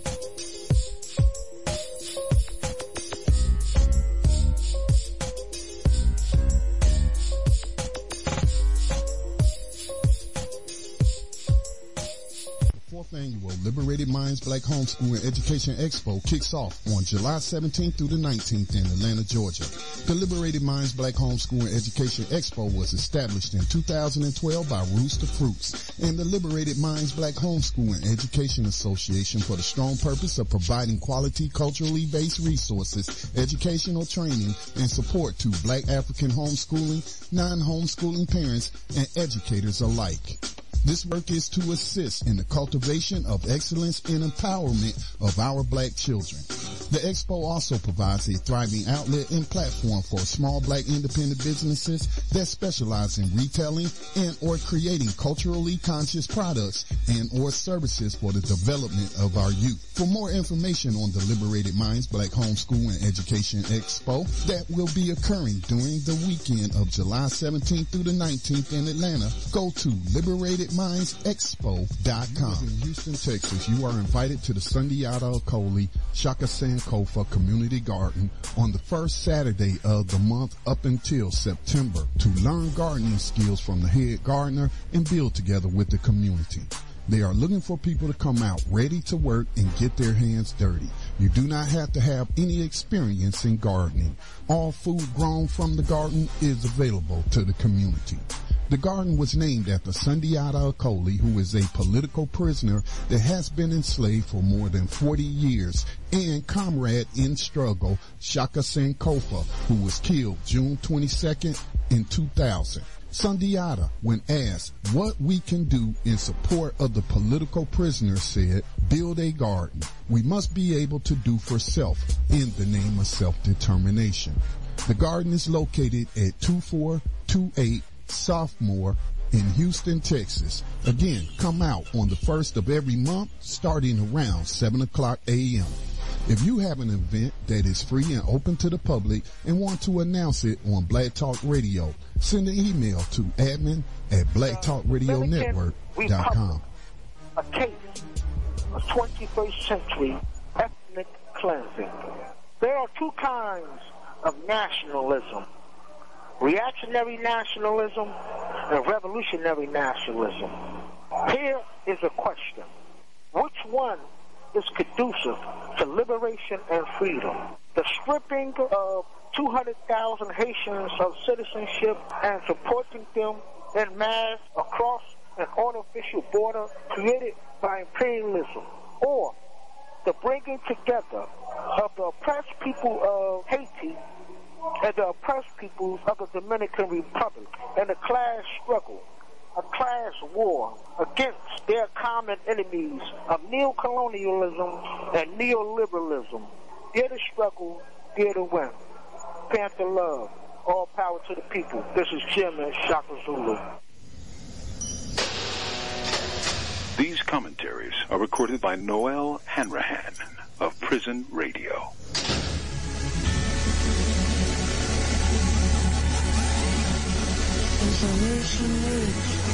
Everywhere we go, every day on TV, they be talking about who you gonna vote for. Got a black man running, but I wonder if he get in, who he gonna open up the door for. I don't wanna discourage my folk, I believe in hope, I just want us to want more. Politics is a game, how they keep us contained, they gotta be more than we can hope for. Democrats and Republicans, just two sides of the same coin. Either way, it's still white power, it's the same system, just changed form. You wanna vote? Please do. Cast your ballot, let your voice be heard. But what I do wanna say is after the election, you'll see, mark my words. It's politics time again. It's politics time again. It's politics time again. Shoot the messenger. This is the most important election of all time. The government committing the biggest of all crimes. These bullshit politicians say they speaking for the people. Before they ran for office, they was cheating all the people. $1 billion campaign, $1 trillion bailout. Anybody know the definition of a sellout? And if Obama win, he wouldn't be the first black. Take your $2 bill and turn it over to the back. See it? Right there. But with the TV on, you only hearing their voice. The system is broken, they trying to be the dead horse. Go ahead and vote for the lesser of two evils. I plot, plan, and strategize with the poor people. The middle class will say this opinion is irresponsible. If you ain't got no healthcare, they kicking you out the hospital. McKinney Clemente off in the Green Party. No disrespect, we need a red, black, and green party. Like Marcus Garvey. It's politics time again. It's politics time again. It's politics time again. It's politics time again. Even if Obama wins, Uncle Sam ain't my friend. It's politics time again. It's bullshit time again. Dear President, information age. You already know what time it is. It ain't about the lesser of two evils. It's all power to the people. It's politics time again. The time is on the side of the oppressed today. It's against the oppressed. And truth is on the side of the oppressed today. It's against the oppressed. You'll see it.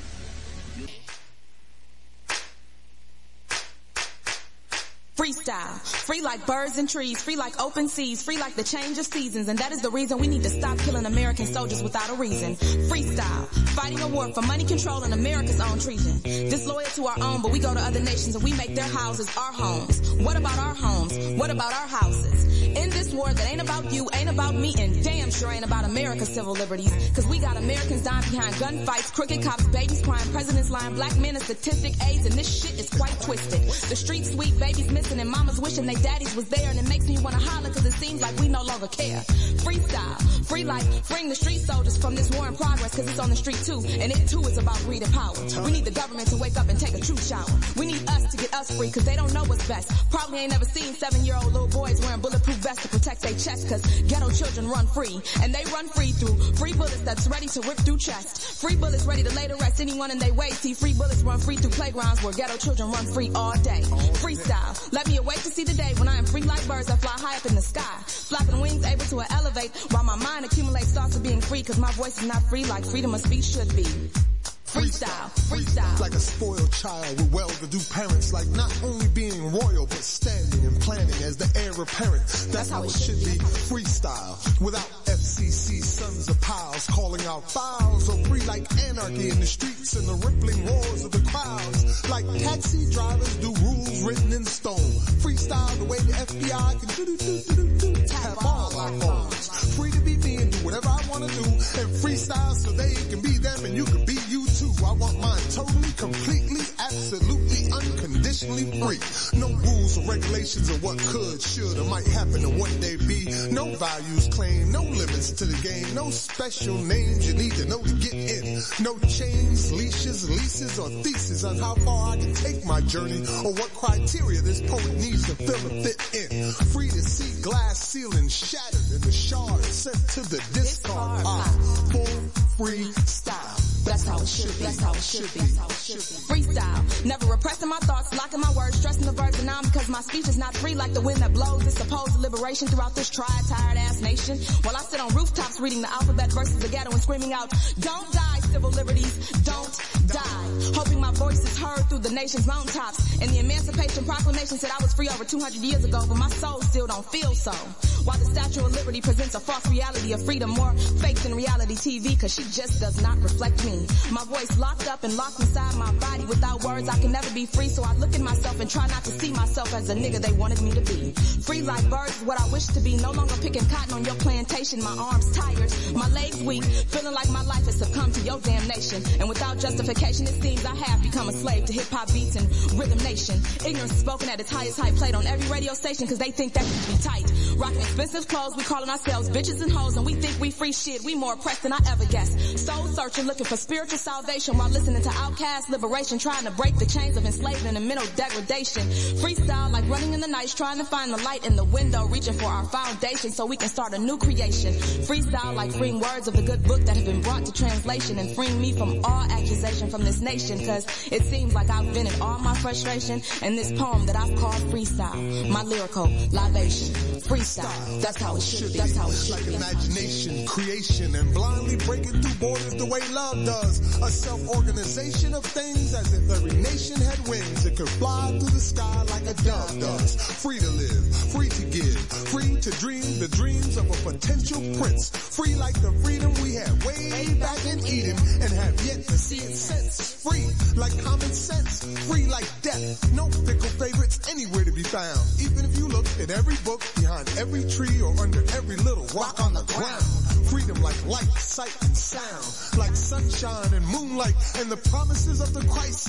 Unfettered by the weather, the lords of Caesar's treasures or somebody's man-made price. Freedom float like ice. Freestyle, that's how it should be.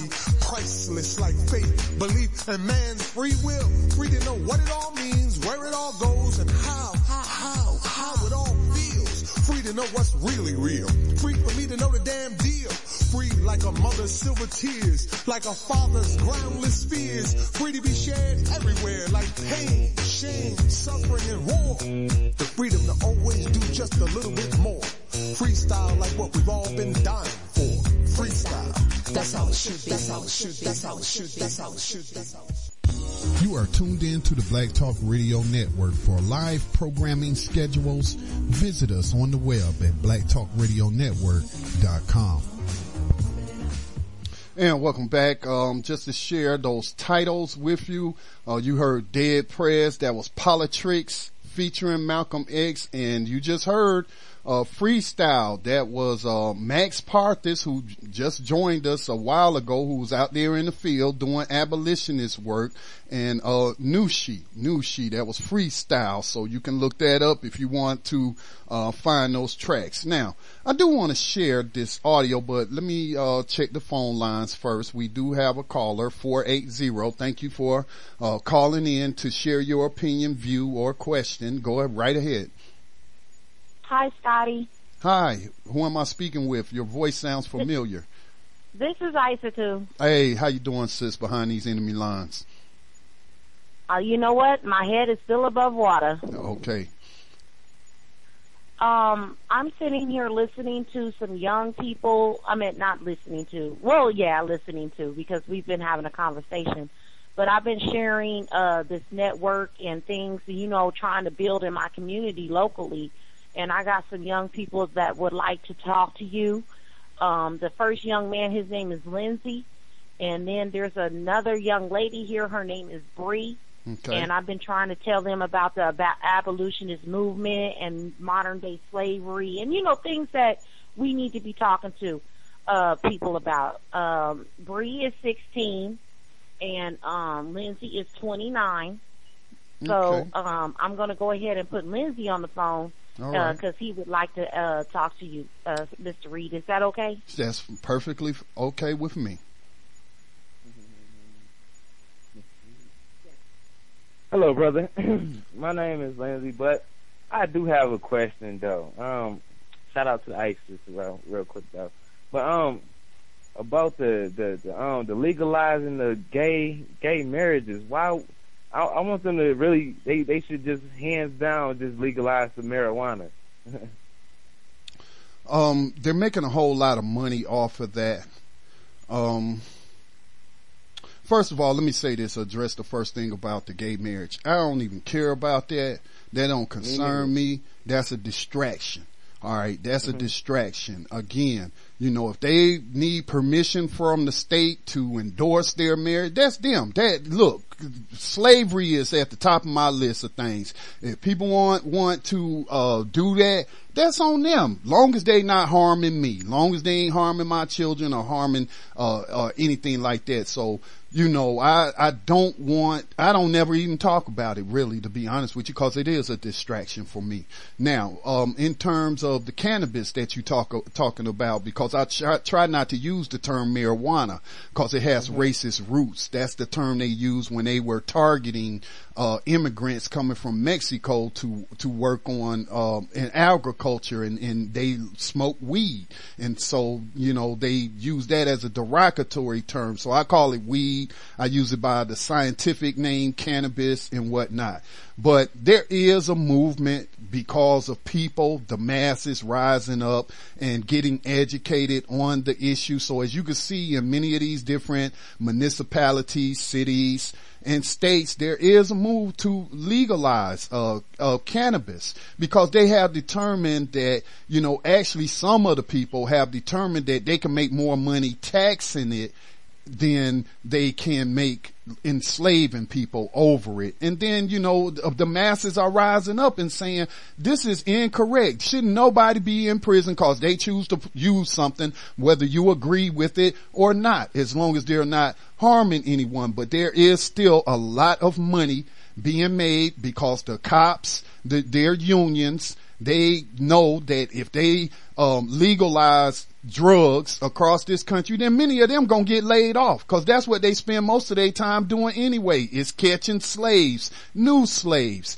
And so that's why you're seeing a resistance to the legalization of drugs. Instead of pouring that money into drug rehab so people can get help that need help, they rather just throw them in prison where the guards are selling drugs. So I do think that in terms of cannabis legalization, that's something they're not gonna stop, because the masses of people now see that it's incorrect to lock up people on that. So I hope I answered your question on that and I wasn't confusing you.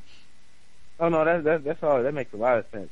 One more thing, I did get in trouble and I got a little ticket off of jaywalking, just from a light rail, and not seeing the sign that was crossing the street because I was walking the opposite way. I was walking the opposite way, so I didn't see the sign that says "Do not cross the rail," whatever. So I do got a ticket, and they keep on finding me extra fines and stuff like that, extra fees. Let me just get some like information on that, because the court system is really not helping me on that. Okay, if I understand you correctly, you said that you had gotten a ticket for jaywalking, and so how is it that all of these extra fees and stuff is being, did you like miss a court date, or did you miss a deadline to pay it off, or what's going on there?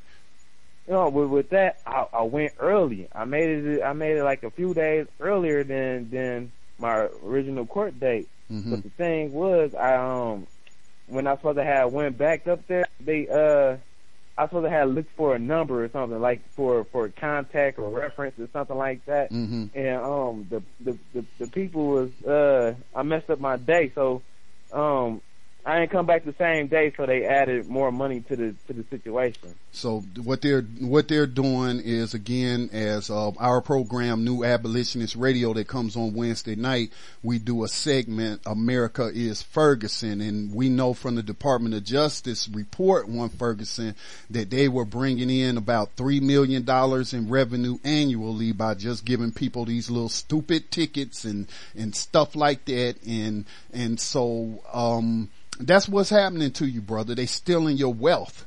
Now, of course, I told him, Brother Scotty. I told him. yeah, that's what's going on, and they extort wealth from many millions of people across this country. As Max was talking about earlier, you know, the NYPD, when they did their work stoppage, by issuing tickets and stuff like that, they was bringing in $10 million in revenue to the city of New York. So all it is they do what they have always done, and that's steal wealth from the people who don't have it. They don't have it. That's like taxation without representation. That's just another form another way for them to keep their hand in your pocket. Now, that's right. Brother Scotty, yes. I'm sorry. This is Isa too. I'm sorry to interrupt you, but I had told him about what you're saying right now. So can you please let him know about the contract the state of Arizona has to keep the prisons full? Because I was letting him know because you know, they're trying to give him a ticket, and if he doesn't pay the ticket, he gets a warrant, and then he fills up that quota. Right. That they were telling I learned about it through y'all. So please, because it's one thing to hear from a woman, but to hear from a man to another man is a whole different scenario. So please, Brother Scotty, let him know about the state of Arizona and the contract they have with these prisons to keep beds full. Yeah, I used to live in Arizona when I was in the military. I was stationed down there at Fort Huachuca, which is about 5 miles from where was the OK Corral at? I forget what little city that was in, but about an hour away from Tucson. But the state of Arizona, like many red states, and you know, not to pick on red states because it might be occurring in other states as well, but corporations like the Correction Corporation of America, Private Prison Enslaver, they have contracts with the states to keep the prison 80% full. Okay. And so that is another way for them to keep these prison fulls, is by first it start with a ticket. They hoping that you won't be able to pay for it right away or whatnot. And then, you know, if you miss a court date and this and that, and then next thing you know, they sentencing you to prison for something that started out small. So it's important to take care of those. First of all, it's important to recognize that we live behind enemy lines and develop battlefield awareness so that you don't get those little, you know, minor tickets, because then it just turns into something big and it can go downhill from there. But yes, you live in a state where they have signed a contract with a private prison enslaver to keep the prison 80% full, and they always looking for new slaves, and don't you become one of them. I hear you, man. Much love, brother. Much love to you. Yeah, thank you. Hello? Yes. Who am I speaking with? What's your name? Bree. Bree. Thank you, Bree, for calling in. What's on your mind? Nothing really. Don't have much to say, but just want to say hi and give a shout out to everybody and to Ice. Well, don't give me no shout out. I was just trying to help y'all stay out of this system. That's all. Yeah. I love my Well, young sister, tune in to our network. You know, you can even access us through mobile phones. I know a lot of our young people use the mobile phones and they, you know, can connect to the internet. You can go to tunein.com and type in Black Talk Radio Network in the TuneIn app. And then you could bookmark our station and you could listen to it that way. And you know, we out here fighting for y'all. We fighting for y'all future, and we're trying to educate people. And so, you know, this information is for you, because you're not gonna get it from your teachers in these white supremacist indoctrination centers they call in public schools. All right. And so we keep it real on this network, and we ain't gonna lie to you. You know, if we tell you something incorrect and we find out it's incorrect, well, we will correct it later. But I hope that you will stay tuned in to this network, and not only that you share it with your friends. And then we also got a music station that's on our network, blacktalkradionetwork.com. I think it's also on TuneIn. It's called the Message Music Station, and it's hip hop music for your mind. It's not going to be talking about blinging. It's not going to be talking about, you know, partying and stuff like that. It's going to be spreading knowledge to you through music, and that's why we call it message music. Okay, I'm gonna look into that. All right. Well, thank you, young sister, and you be safe behind these enemy lines. And don't you become no new slave. Oh, I won't. Thank you. You're welcome. Have a good day. You too. Okay, brother, Scotty, my son, his name is Egypt. It's the last one. Okay. That would like to have something to say. He's shy. He's in there like, no. You coming on because he's always listening. He always got some points. He's got valid points. He's 14 years old. Come on, Egypt. No, because you represent yourself better than I can. I mean, I am your mama. Don't get it twisted, but here you go. Okay. Hey, brother Egypt. Hello. Hey, so your mom says that you listen to the network and that I guess it's making you think, and that you're coming up and you're thinking and coming up with your own logical points. And so that's great. That's great. We tell people never take what we're saying as the gospel truth, but to critically think about it and to do your own research. And it sounds like to me that you are an independent thinker. You are a critical thinker, and that's something that the schools don't teach. So right now, brother, I want to tell you, you blessed to have a mind like that. All right. And you just follow the guidance of your mother and you continue to seek out information, and I'm sure you'll be all right. And who knows, you might figure out this problem we call racism and white supremacy and be the one to come up with the solution to end it. All right? All right. All right. You have a good day. You too. No. Egypt, are you really? Okay, all right, well, whatever, Brother Scotty. I guess that's his first time on the radio. That's okay. That's okay. He'll develop that confidence. He'll develop that confidence in public speaking, and that's okay. Brother Scotty, I did want to talk about the way that things get reversed. I don't like this reversism. Like, we want to take the flag down, right? And they're like, well, let's just go ahead and take the slave monument down too. Because I saw that there was something going on where they're pushing to take the slave monument down. Yeah, I saw that. What's your thoughts about it? I think that's classical Caucasians doing what Caucasians do, is always deflecting from their own history, their own responsibility. And I'm just really tired of it. You know, my kids try that on me. I have 5 children. And sometimes they, when I say, okay, well, clean your room or this, that, and the other, they want to bring up something that they observe in the house, and they're like, well, you didn't do this or you didn't do that. I'm like, no. I know what you're dealing. I know what you're dealing with.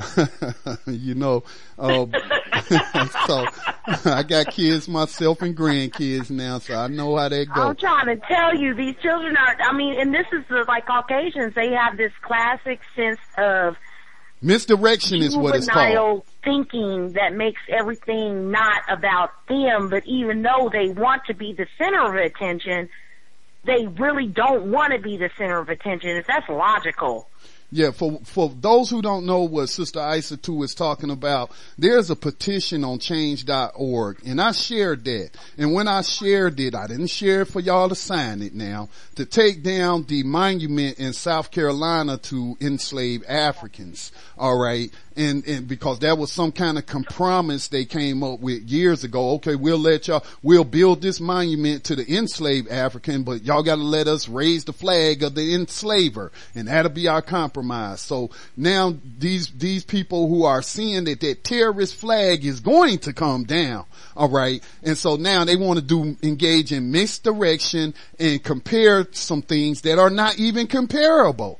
And so that just says something about their psychology. That says something about their psychopathy. That says something about their incorrect thinking, that they don't even want to honor the victims. Okay, if you want to take away our terrorist symbol, and of course they don't see it as a terrorist symbol, but it is, and you want to take away, this, well, we don't want to pay for this monument. See, that's just they incorrect thinking stinking, cause number one, they ignorant and they've been educated to practice white supremacy, indoctrinated to practice white supremacy, so they're not engaging in critical thinking, they are not analyzing it properly, or they are practicing deception and they know exactly what they're doing and engaging in misdirection. That's right. I completely agree. I wish Sister Sarah was on the phone because I know she got a whole book of things that she could say. But, and that's with respect. Right. I know. I love me some Sister Sarah. But, the last thing I wanted to say is, oh my God, Brother Scotty. Out of all the people that I keep in contact with, and I do a lot of researching, nobody has posted a video about protecting these places of worship and actually doing it, but you. But you. And I want my men out there to put up, and the women, because just like I said last time, a couple of weeks ago when I was on the phone, in the Nation of Islam, not only are the men trained in self-defense and the art of war, the women are too. And the women are called the MGT, Muslim Girls in Training. So, the women need to take responsibility for themselves and their environment, because I am a single mother right now. But I started training a couple of weeks ago, and I started trying to get my physical body intact, and so I can at least lift my own weight and just little basic stuff like that we can do to make sure that we can, protect ourselves. So I'm just telling all them sisters out there. And the brothers. You know what? Stop buying your children the next Xbox and the next PlayStation to pacify their time so you ain't got to deal with them. Put your child in $100 freaking ass.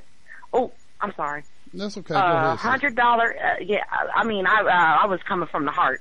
$100 class, and put them in martial arts training.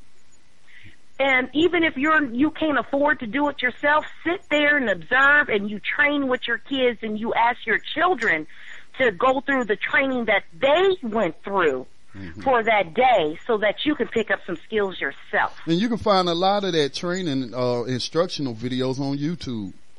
I've been watching YouTube, but you know what? Ain't nothing like actually practicing it. Remember how you actually put up prayer is one thing, but action is another? Right. Yeah, I mean, you actually gotta put your body into the memory of moving like that. Yeah, it's called muscle memory. Just because you're watching it don't mean you could just watch it. You gotta get your butt up. Right. Just like and you do Tai Bo. Bo. Move your body to do that. Yeah, just like you doing Tai Bo. You know what I'm saying? You could be looking at that and practicing those self-defense moves, jujitsu, karate, whatever. But yeah, I was just making that as a suggestion. Like you said, if they can't afford it, to put their children in that, well, pull the videos up and then just imitate what you're seeing, cause that's what you're doing anyway. That's right. And practice with each other. That's right.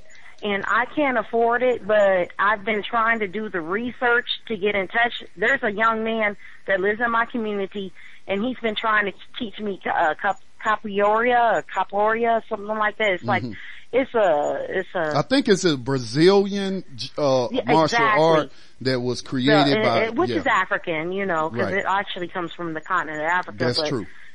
He's been teaching me that. And, just like Brother Scotty, I don't know how to clean a gun. I don't know how to put a gun together. But if there's somebody out here in my community in Phoenix, Arizona, that's where I'm at, please contact Brother Scotty to donate your time at these churches to teach people how to protect themselves and load a gun and clean a gun. And I don't care if it's a bow and arrow or a crossbow. We got to know some kind of form of self-defense and when to use it. Right. Because we can't be indiscretionate like these Caucasians are. We got to actually practice when to use it, because we're already on the enemy line. So we don't have the right to protect ourselves. In my opinion, the United States government says that black men and black women cannot protect themselves at any time. Am I right about that, or am I just paranoid? I don't know if that's codified in law, but in what they do practice in their behaviors is, they won't tell us we don't have a right to protect ourselves. Well, that's what the Democrat Party is telling you when they tell you to get behind gun control legislation. They're telling you that no, you shouldn't be owning guns and we shouldn't have all these guns in society, and you should rely on the people that's actually gunning you down in the streets to protect you from robbers, and that don't make no sense. It doesn't. So it doesn't. Yeah. So thank you, Brother Scotty, and I'm going to keep spreading the word, and we're going to keep listening. I heard the show earlier, and I'm doing the best I can to actually do the work. I'm not just a what do they call it, a hot air balloon, or I don't even know what they call it nowadays. Fronting, faking, I don't know. But none of that applies over here. Every person that I come across in my community, Caucasian or not, I'm going to talk to them appropriately, because I agree with you on not trying to make it a race thing, because Caucasians are very uncomfortable with that. But if we could just find the common ground, that's how we're going to find a way out of this labyrinth. Right. Neely Fuller said to frame it in terms of justice and injustice. That's right. All right, Sister Isa, too. Y'all stay safe behind these enemy lines. Absolutely. Don't take me off, because we're listening to you. Okay. Yeah, I'm just going to mute my line, you. though. Okay. All right. For those that didn't catch what she was saying about the video, I live next door to a church that's on some of our family land. We sold them a portion of it so they could build their church. It's actually connected to the house of my great uncle and great aunt who has passed away. So it's right next door. Now, what kind of man would I be to live right next door to a house if I can't make sure that that church ain't burnt down? Because I live in a county that's 80% white, okay? And right yards away from that church on the other side of the tree line is a bunch of trailer parks where it's a bunch of white people. I think some black people that moved down there, because I've been seeing some black people going up in there. But we're surrounded by white people. Are all of them practicing racism? Well, I don't know, because they don't, I was about to use a cuss word, but they don't mess with us, because they know that we not going to take it. But they still might get some ideals in the middle of the night. Well, yes, they did mess with us one time, being sneaky on a 4th of July. And we're doing a show tomorrow with Truth Minister Paul Scott about the 4th of July protest that's coming up. You know, we're going to be promoting the RBG over the red, white, and blue. All right, because that flag, we're being enslaved under that flag and everything else. All right, so he'll be on tomorrow. But on the 4th of July last year, I noticed that we heard something hit the roof. So I go outside and I see these bottle rockets in the yard. You know, bottle rockets that fly through the air and whatnot. And so I'm seeing those in the yard. So I called my sister, because my nephews had been out there earlier, and I said, was RJ and Isaac out there shooting fireworks and whatnot? Because I'm seeing, you know, these bottle rockets out in the yard. And she told me, yeah, no. And so I knew where they were coming from. What them racist suspects was doing was shooting them bottle rockets on the top of our house to try to catch it on fire or something. And when I found those, I got my rifle and I hid in the tree line, and I was just waiting to catch one of them shooting at our house again with them bottle rockets. Would I have shot them? It depends. Okay, because I'm not looking to kill anyone, but I will kill you if you threaten my life and you threaten my family's life. And so I didn't catch anyone else that night. And so what she talking about is I've been going on nightly patrols because I got funny sleeping patterns. And so I work from home. And so anyway, I was going on a patrol at least once an hour. I go out there till about 4 or 5 o'clock in the morning till it start getting light and people are getting up and going to work. And then, then I will try to get some sleep myself. But during this red alert, we should all be on red alert because they have not only shot up a church, they shot at one in Memphis, shot into it, a racist suspect. Well, I'm going to call him a confirmed white supremacist because he was standing out there with a machete in Richmond calling people niggers in the church. All right. Then they burnt the church down in Charlotte, North Carolina. They burnt another church down in Georgia, and they burnt another one down somewhere else. And so I'm like, this should not be happening. You got members of that church. Y'all should be working in shifts to patrol y'all church, be sitting out there in the parking lot, walking around the building to make sure ain't nobody burning it down. Your church should be hiring security, okay, to protect your church from being burnt down. And I'm not picking on anybody's spiritual beliefs, but you can pray all you want to. That ain't nothing gonna happen to your church. But if you don't put no action, if you don't put no work behind that prayer and that faith that you have and nothing is gonna happen to your church, then guess what? Faith without works is dead. That's what that scripture says. That's like telling somebody that's hungry and naked, well, I pray that you will find some clothes and some food. But you got clothes and food. Why don't you just give it to them? You say that prayer and then answer that prayer. Okay? So do you want to talk about loosing angels to protect your church? Well, you be that angel that's protecting that church. And so not to show my works because we ain't supposed to be doing stuff to be seen by men and to be praised by men, but because apparently other people are not thinking security, I've made it as a promotional video, hoping that other people will see it and that they will follow suit and protect their churches. So that's what she's talking about. All right. We got another caller. Let me see. This is one of the other callers, I guess, calling back in. Area code 240. Go ahead with your question or comment or observation. Hey, Scotty. This is Christian again. Hey, Christian. By the way, this is, I'm going to keep it 100, just so you know. Oh, go ahead. Keep it. That's all we do on this network, bro. You ain't got to be politically correct. Yeah, that's my Facebook page name. I was having a conversation with a coworker of mine, and he was telling me, and I'm not sure if you're aware of this, he was telling me that even if all 50 states legalize marijuana, there are employers that won't hire you if you test positive marijuana. That's a logical question. That's a logical question, but I don't think that they would do that because that would be unnecessary money that they spend. And each one, depending upon the test, one of those tests costs about $50, one of those P tests. And so if it's legalized now, I don't think that they're going to waste that money to test you. Now, they might check you out. What I think will happen is somebody will develop some technology to see, other than, looking at your eyes and watching you to see if you under the influence. And just like every once in a while, they'll give you a breathalyzer on the job. See, it depends on the job. If you work with heavy machinery or you're driving like a forklift, well, you can't be up on that thing drunk or high because you might hurt somebody. So every once in a while, they'll give you like a pop a breathalyzer to make sure you ain't drinking and driving in the warehouse and whatnot. So again,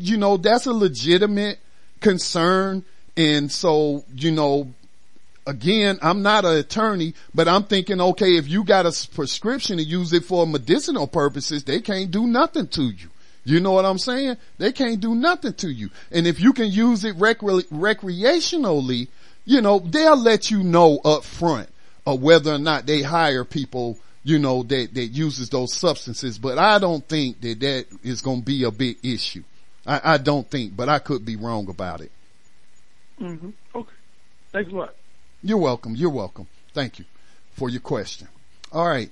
Let me get into some other stuff. I'm going to clear the conference question and answer. Q is not going to hang up on you. Q&A queue is cleared. All right. So in case anybody else wants to chime in, I'll know. Just hit star 6 and 1. The telephone number again is 530-881-1400. The participant code is 549032 pound. And once you're dialed in, you can listen or you could hit star 6 and 1 and we'll bring you on air. Now, I wanted to share this before I leave Bacon's Rebellion. Remember earlier I was talking about this is back in the 1600s. See, they were bringing over indentured servants. This is before chattel slavery started. And they were bringing in indentured servants, white people. Well, they weren't even classified as white. They were like identified by their nationality, Irish, Scottish. If you know anything about European history, you know that the English have been, and the French have been oppressing a whole lot of the Irish and the Scottish. They're like the niggers of Europe. You know what I'm saying? And so anyway, some of them, like if they got caught stealing or prostituting or something like that, well, they could serve that time out as indentured servants instead of being in a prison. They could come over to, North America, and serve out their sentence as an indentured servant. Or if you want to make some money and come to, North America, and you could sign up as an indentured servant for 7 years or whatnot. And then when your service is up, I think you might apply to land or something like that.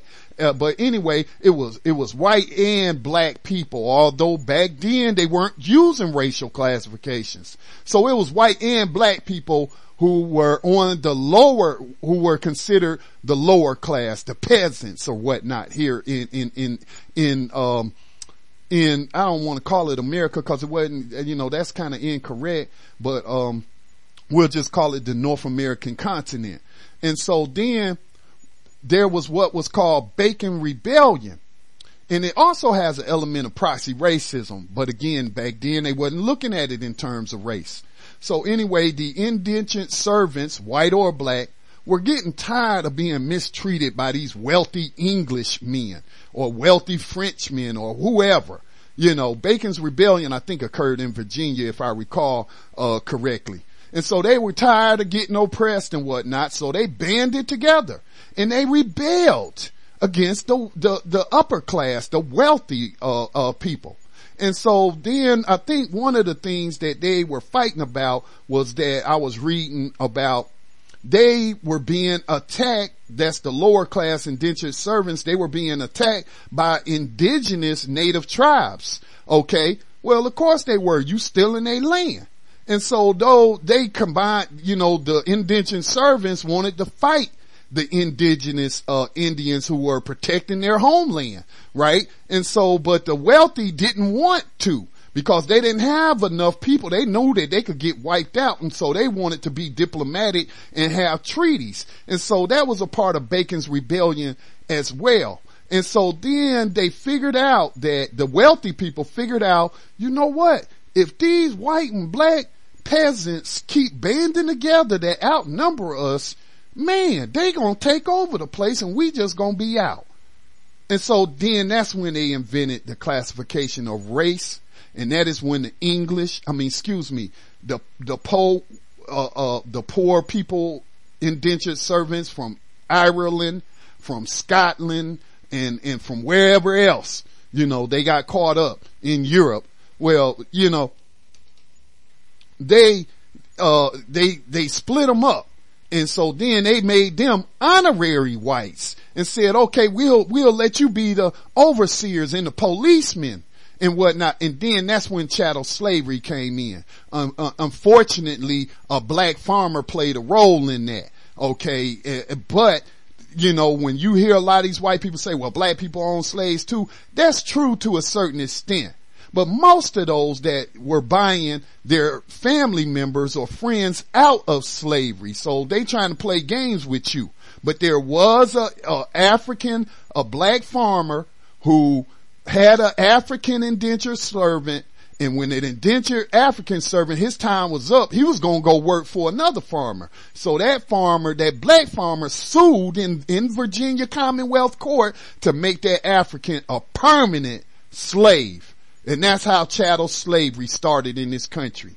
All right. So yes, it's true. There were some black people enslaving other black people, but they were a very, very, very small minority. It wasn't a whole lot of them. And again, most of them that were doing that was to get those people out from under the brutal, racist, white supremacist plantation owners. So, but I'm going to play this clip about Bacon's Rebellion. So let me pull it up. Let me see. 1676, Bacon's Rebellion. A racial hierarchy. This is powerful in other ways. We see this from the moment of Bacon's Rebellion, when there's these European and African indentured servants start, working side by side. In some cases, they're running away together. And European elites are seeing this, saying that this is going to be a problem. His concern is that we should be protecting the colony. So he rallies colonial people, both, white and black, to then join together and fight off the Native American people. The House of Burgesses doesn't want them to do this. They're trying to broker a treaty, keep some peace with Native Americans. And so Bacon kind of, usurps that, gets this interracial alliance to go against Native Americans. Well, this freaks out the House of Burgesses. Because if these people can, rise together against Native Americans, they can certainly do the same thing to the elites. And so there's all this kind of punishment. Many people are sent to death. And we start to see racially differential punishments. That's that history that's still going on today. So like I was telling you, those poor indentured white servants to prevent them from banding together with the Africans, well, they were made honorary whites. All right. And that's when racism was really starting to be practiced in this country. And so again, that's just go to show you, man, these people got a history of betrayal. And that's why we call white people racist suspects, because we suspect you of practicing racism. We may not see it evident in your actions, but I'm going to keep my eye on you. All right. Cause I don't trust you. You might be a good white person, but I'm still not trusting you. All right. I'm going to suspect you of practicing racism. All right. And so, but then when talking about interracial alliances, ain't it a doggone shame that the most significant interracial alliance we see is to practice slavery today? You got the black cops, you got the white cops, you got the black prison guard, the white prison guard, you got the Hispanic prison guard, you got the black warden, you got the white warden, you got a black president of the corporation of the USA, you got black congressmen, you got white congressmen, and they have an alliance to keep practicing slavery in this country. That's the most powerful interracial alliance going on right now. So think about that. That's why I say, don't let your babies grow up to be proxy racists if you're a non-white person. So anyway, that's all I had to say about Bacon's Rebellion. And proxy, that's like the roots of proxy racism in this country. How dare you come over here and oppress my indigenous family? You know what I'm saying? That's messed up, man. That's messed up. And we see it going on today. That's why I apologize to people for my service in the United States Army to go overseas oppressing non-white people. That is what these soldiers are doing. They ain't protecting your liberty or your freedom. How are you going to protect liberty and freedom when they practicing slavery? When it's legal slavery by the 13th Amendment. So whose freedom you protecting? When they gunning down people in the street, including white people. So you ain't protecting us from these killer cops out here. You ain't protecting us from these people that want to take our freedom because we may choose to use a substance that people in Congress said, you know what, we're going to outlaw this. Cause we have the right to tell other people what they can do and not do with their bodies. It's more complicated than that. But anyway, do you get my point? Do you get my point? So anyway, I want to talk about, this proposed law from President Obama, the CEO of this corporation. Is he playing games or is he being serious? Let me pull up my petition, and I'm going to share this petition again on Facebook because I ain't shared it. And again, I am not a dumb person. I'm far from ignorant. I may not know some things, but darn it, I can accept instruction. But anyway, let me pull up my change.org. I put a petition up there. Let me see my petitions. Let me find my petition right quick. But I put this petition up not because I expect them to act on this petition, but because I want them to know that I know what you did and I know what you're doing, and that you eviscerated this, where is my petitions at now? I don't really like this, my petitions. Let me see. Let me find this petition. For all I know, they done took it down. Let me see. Settings. All right. Cause my petition, okay, I gotta log in. It's showing me as being logged in. All right. Let me pull up my petitions. Okay. Started by me. All right. Here it go. Got 79 supporters. That's more than I had a day ago. Let me see, 97 views in the last 2 days, 79 supporters. The petition is restore the staff to unit tracking right-wing white terrorists in Homeland Security. And so for y'all that don't know, I have, people have done the research and they have reported that President, the CEO of America, Bush, George W. Bush, there was a report issued that showed the rise in right-wing extremism. And so he created in Homeland Security this unit to track right-wing extremism. That's just a politically correct way of saying white terrorists. All right. So anyway, they created a unit to track them in Homeland Security. So here come President Obama in 2010. And so then, okay, it's easier for not racist suspects, but white supremacists like Rush Limbaugh and others in Congress to say, to President Obama, cause he's black, and they know that a lot of people is gonna practice racism cause he's black, and they gonna say, how dare you call Americans terrorists and you tracking these people? This is a violation of our rights and blah, blah, blah. And like he has a history of doing, he capitulated. He gave in. And he let them strip that unit down to one person. Now you tell me how one person is going to be able to track these millions of terrorists. Hell, I have trouble trying to track the potential terrorists in this county alone by myself, let alone the United States. But again, he capitulated like he has done on so many things, and they eviscerated this unit. So, he ain't even called that terrorist attack in Charleston a terrorist attack. He ain't used the T word. Because then if he used the T word, then somebody might ask him, and they should have asked him already, and they probably purposely not asking him, well, why did you eviscerate this unit tracking these people? Don't you feel some kind of personal responsibility for them 9 lives? Don't you got some blood on your hands? Along with John Boehner and other leadership, Democratic leadership, Republican leadership that stood by and let this happen? Don't y'all got blood on y'all hands? So what are you doing now? Have you restored the staff to track these people? Have you restored the funding? Have you doubled it? No, none of that's being asked in the mainstream media.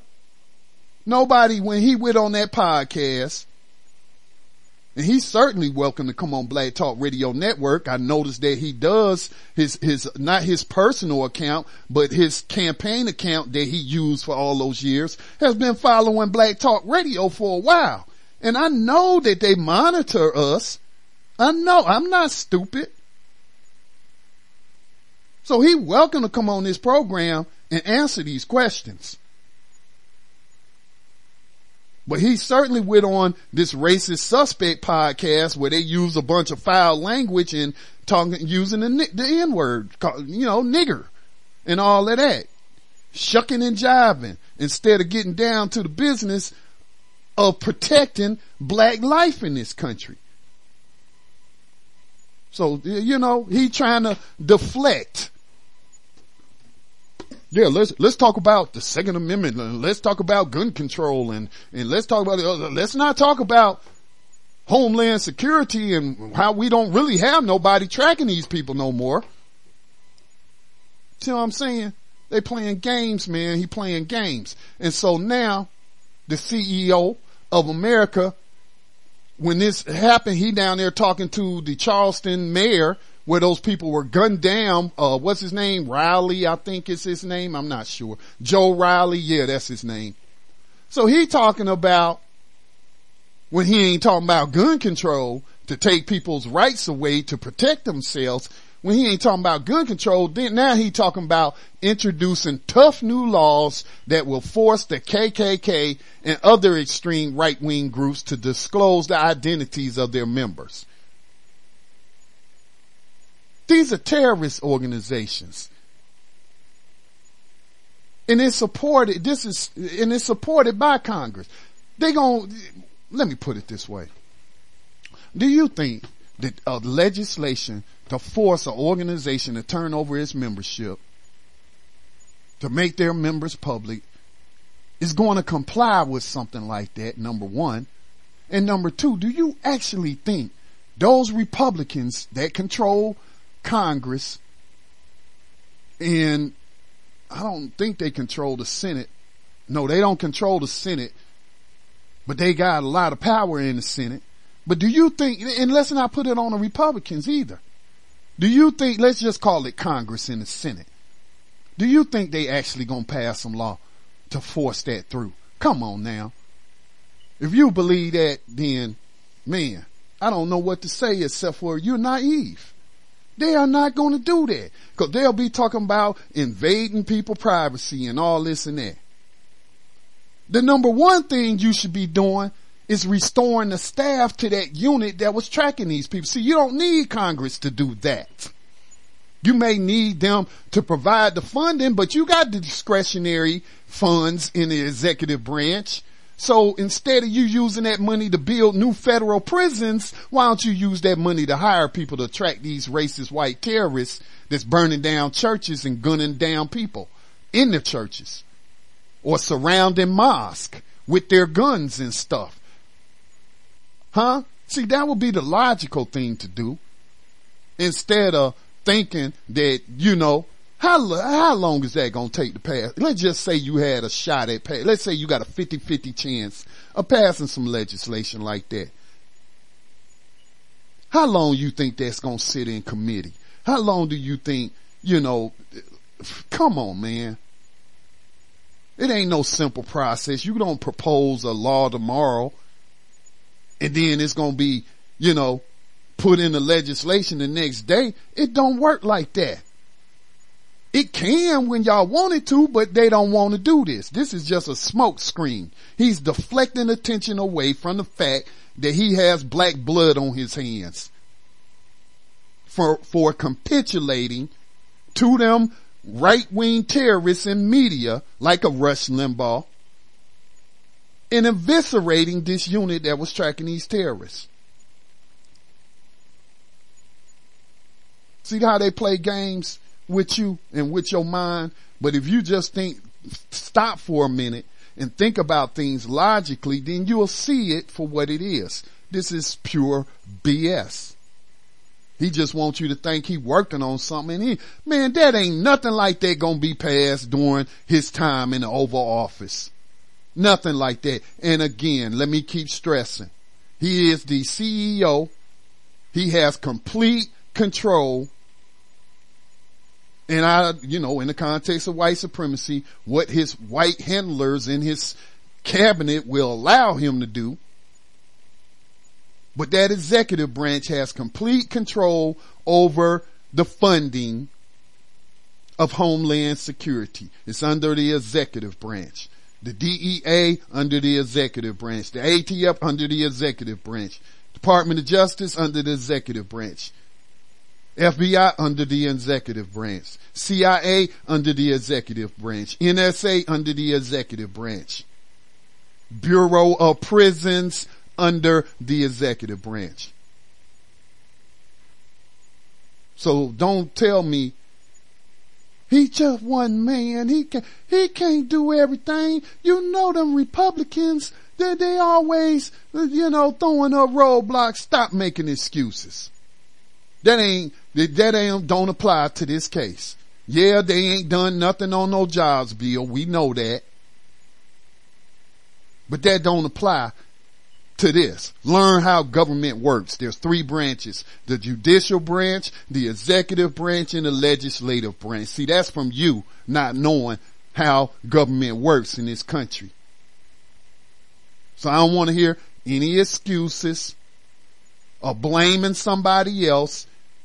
If you're going to blame somebody, blame the refined white supremacist holding his puppet strings. Blame them. But for those that don't understand the concept of how these black people in power, so-called power, don't really have power. If you really think he is the president of the United States, then guess what? He has total executive power to restaff that terrorism tracking unit. Now, and then also think about it in this way. All these Muslims, whether they be white or black, all you hear about is a new case. Somebody been arrested on terrorism charges. Cause he tried to sell the FBI some undercover informant, some snitch, some black snitch, sold him some guns. Or, they was on Facebook talking about ISIL. Or they bought a plane ticket to go to Turkey so that they can go join ISIL. We keep hearing about them cases. Where them cases at? Are y'all setting up these terrorists? Huh? Where those cases at? Oh, what? You ignoring them, huh? FBI won't even call them terrorists. Won't even call this an act of terrorism. Now, we know that they've been engaging in NSA spying, sweeping up everybody's materials, communications, data, metadata, going through your emails. How come they ain't been going through the emails and the metadata and the cell phone records of these white terrorist suspects? Huh? Why is it they only focusing on Muslims? Well, most Muslims is non-white.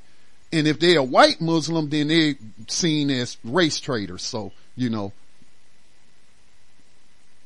people think logically about these things. Don't let these politicians play games with your mind like that. Think logically. Does this make sense? Is this what, makes the most sense? But now I'm going to tell you what makes the most sense is not leaving your security in the hands of a traditional enemy. You see, these people don't give a damn about your churches, don't give a damn about your lives. So what makes the most sense is you give a damn about your lives and make black life matter. By any means necessary, as our brother minister Malcolm X would surely be telling you if he was alive today. Well, I don't have anything else for you people. I don't have anything else. Can't think of anything else. I think, one more thing. I forgot. Codified way and the uncodified way. We had Max Parthas on earlier. All right. And he told you he used Need Fuller's concept or strategy or talking about people, not talking to white people about matters concerning race. Well, don't frame it in black and white. Frame it in justice and injustice. Is this right? If this was happening to your family member, would you want this to happen to your family member? And we know some of them practicing deception, no matter how logical the argument you present to them. they still gonna do what they want to do. And that's practice racism. So don't be fooled. But you just may be talking to some people that might have some sense. That if you show them the illogic of their quote unquote logic or why they're supporting the terrorist flag, well, they might listen. They might listen if you frame it the right way. But what you don't do is get out there and yell and scream and name call and that's uncodified. It don't matter how you personally feel about them. Why are you out there? If you out there to convince them of something, that's not how you gonna convince them. If you out there to just yell and scream, I don't see how that's constructive use of your time. Here is this clip, this person by the name of Chad Mills. He was out there in South Carolina at one of these rallies. And here is, let me pause it right quick and start it from in his mind, don't even stand on my ground. You better take that to your mind. You might want to go back to where you came from if you can ask. Look, go back to where you came from. I am where I came from. This is exactly what we mean. I am where I came from. And he's standing right next to you. All right, let's play that one more time. Catch it. It's only 16 seconds. In his mind, don't even stand on my ground. You better take that to your mind. You might want to go back to where you came from if you can ask. Look, go back to where you came from. I am where I came from. This is exactly what we mean. I am where I came from. And he's standing right next to you. See, that's not constructive, getting out there. I ain't blasting on this brother because at least he got the courage to go out there and confront them white supremacists. So A1 on that one. Thumbs up on that to you, brother. But was that the most constructive use of your time? Arguing with somebody and yelling and screaming. I know passions, but see, that's why we got to learn, man, to control our emotions, see, that's when you enter into that Vulcan, state of mind. Vulcan from Star Trek, that's a race of people who have no emotions. And I know it's tough. That's something I'm working on myself. I'm a very passionate person. But I'm not going to sit up there and be going back and forth with some racist suspect who don't even know his own history. That's not constructive. That's not constructive. What are we supposed to do? What does, counter racism teach? Ask questions. So instead of making statements, you should have, brother, been asking him questions. Why are you out here? Did you know that your ancestor probably didn't even enslave anyone, but was exploited and forced to go off and fight for some wealthy man who looked down on you as po trash? Did you know that, Mr. Man? Did you know that? See, ask questions. Don't argue with them. Don't argue with them. So, that's just being codified or whatnot. Again, I'm not criticizing this brother. He got more balls than a lot of us. He out there confronting them racists. But if you're going to go out there and you're going to engage them, already have your game plan down, have your talking points down. You practice mental jujitsu on them. Now, so anyway, that's the program. I've shared everything that I had planned on sharing. We've been doing going on 3 hours now. I'm hoping Brother Dave will be back soon, but if not, then, I'll just continue to do 3 hours if I have 3 hours worth of material to talk to you about. But right now, I need to get to work on some other stuff after I take a moment to get some rest and get some nourishment and get some fluids in my body and go out here and take care of some things around the house. But I'll be back on my job with the Black Talk Media Project and answering emails and returning phone calls and things of that nature. So recognize the fact that you live behind these enemy lines, that it is a battlefield out there. There are casualties every day. By the last count, let's go ahead and pull it up. Killed by police. The last count, June 29th, 550 civilians have been killed by police. Cause they, not saying that all the killings were not justified, but most of the killings, based on their record, are probably not justified. And it probably has something to do with them trying to put somebody in slavery. So anyway, 550 people have been killed by police this year. That's more than any Muslim group, so-called terrorist group, any so-called white terrorists out there. Police is doing the most killing out here on these streets and in these rural areas and in our houses and in our apartment buildings and just everywhere. They're doing the most killing. State-sanctioned terrorism, cause you should be terrified. But don't be terrified. Be informed. Develop battlefield awareness. Stay cool and calm under pressure. Be codified in your interactions with these cops so you can make it back home alive or make it to the job alive or wherever it is you're going behind these enemy lines. Cause it's real out here. This ain't no joke. I'm not on here to be no shock jock and just use inflammatory language to piss people off or to rile them up. I'm on here to tell you the truth as it has been presented to me. And you can agree with it or you can disagree with it, but it's out there. So I don't want, especially our people, getting killed. So develop that battlefield awareness so that you don't be killed by police or anybody else in this country. All right.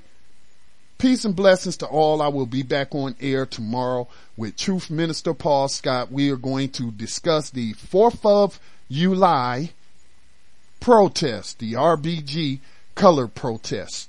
Peace and blessings to all. Exist in a state of vainglorious as we are protected by the red, the black, and the green. Heed the words of the brother. Sissy.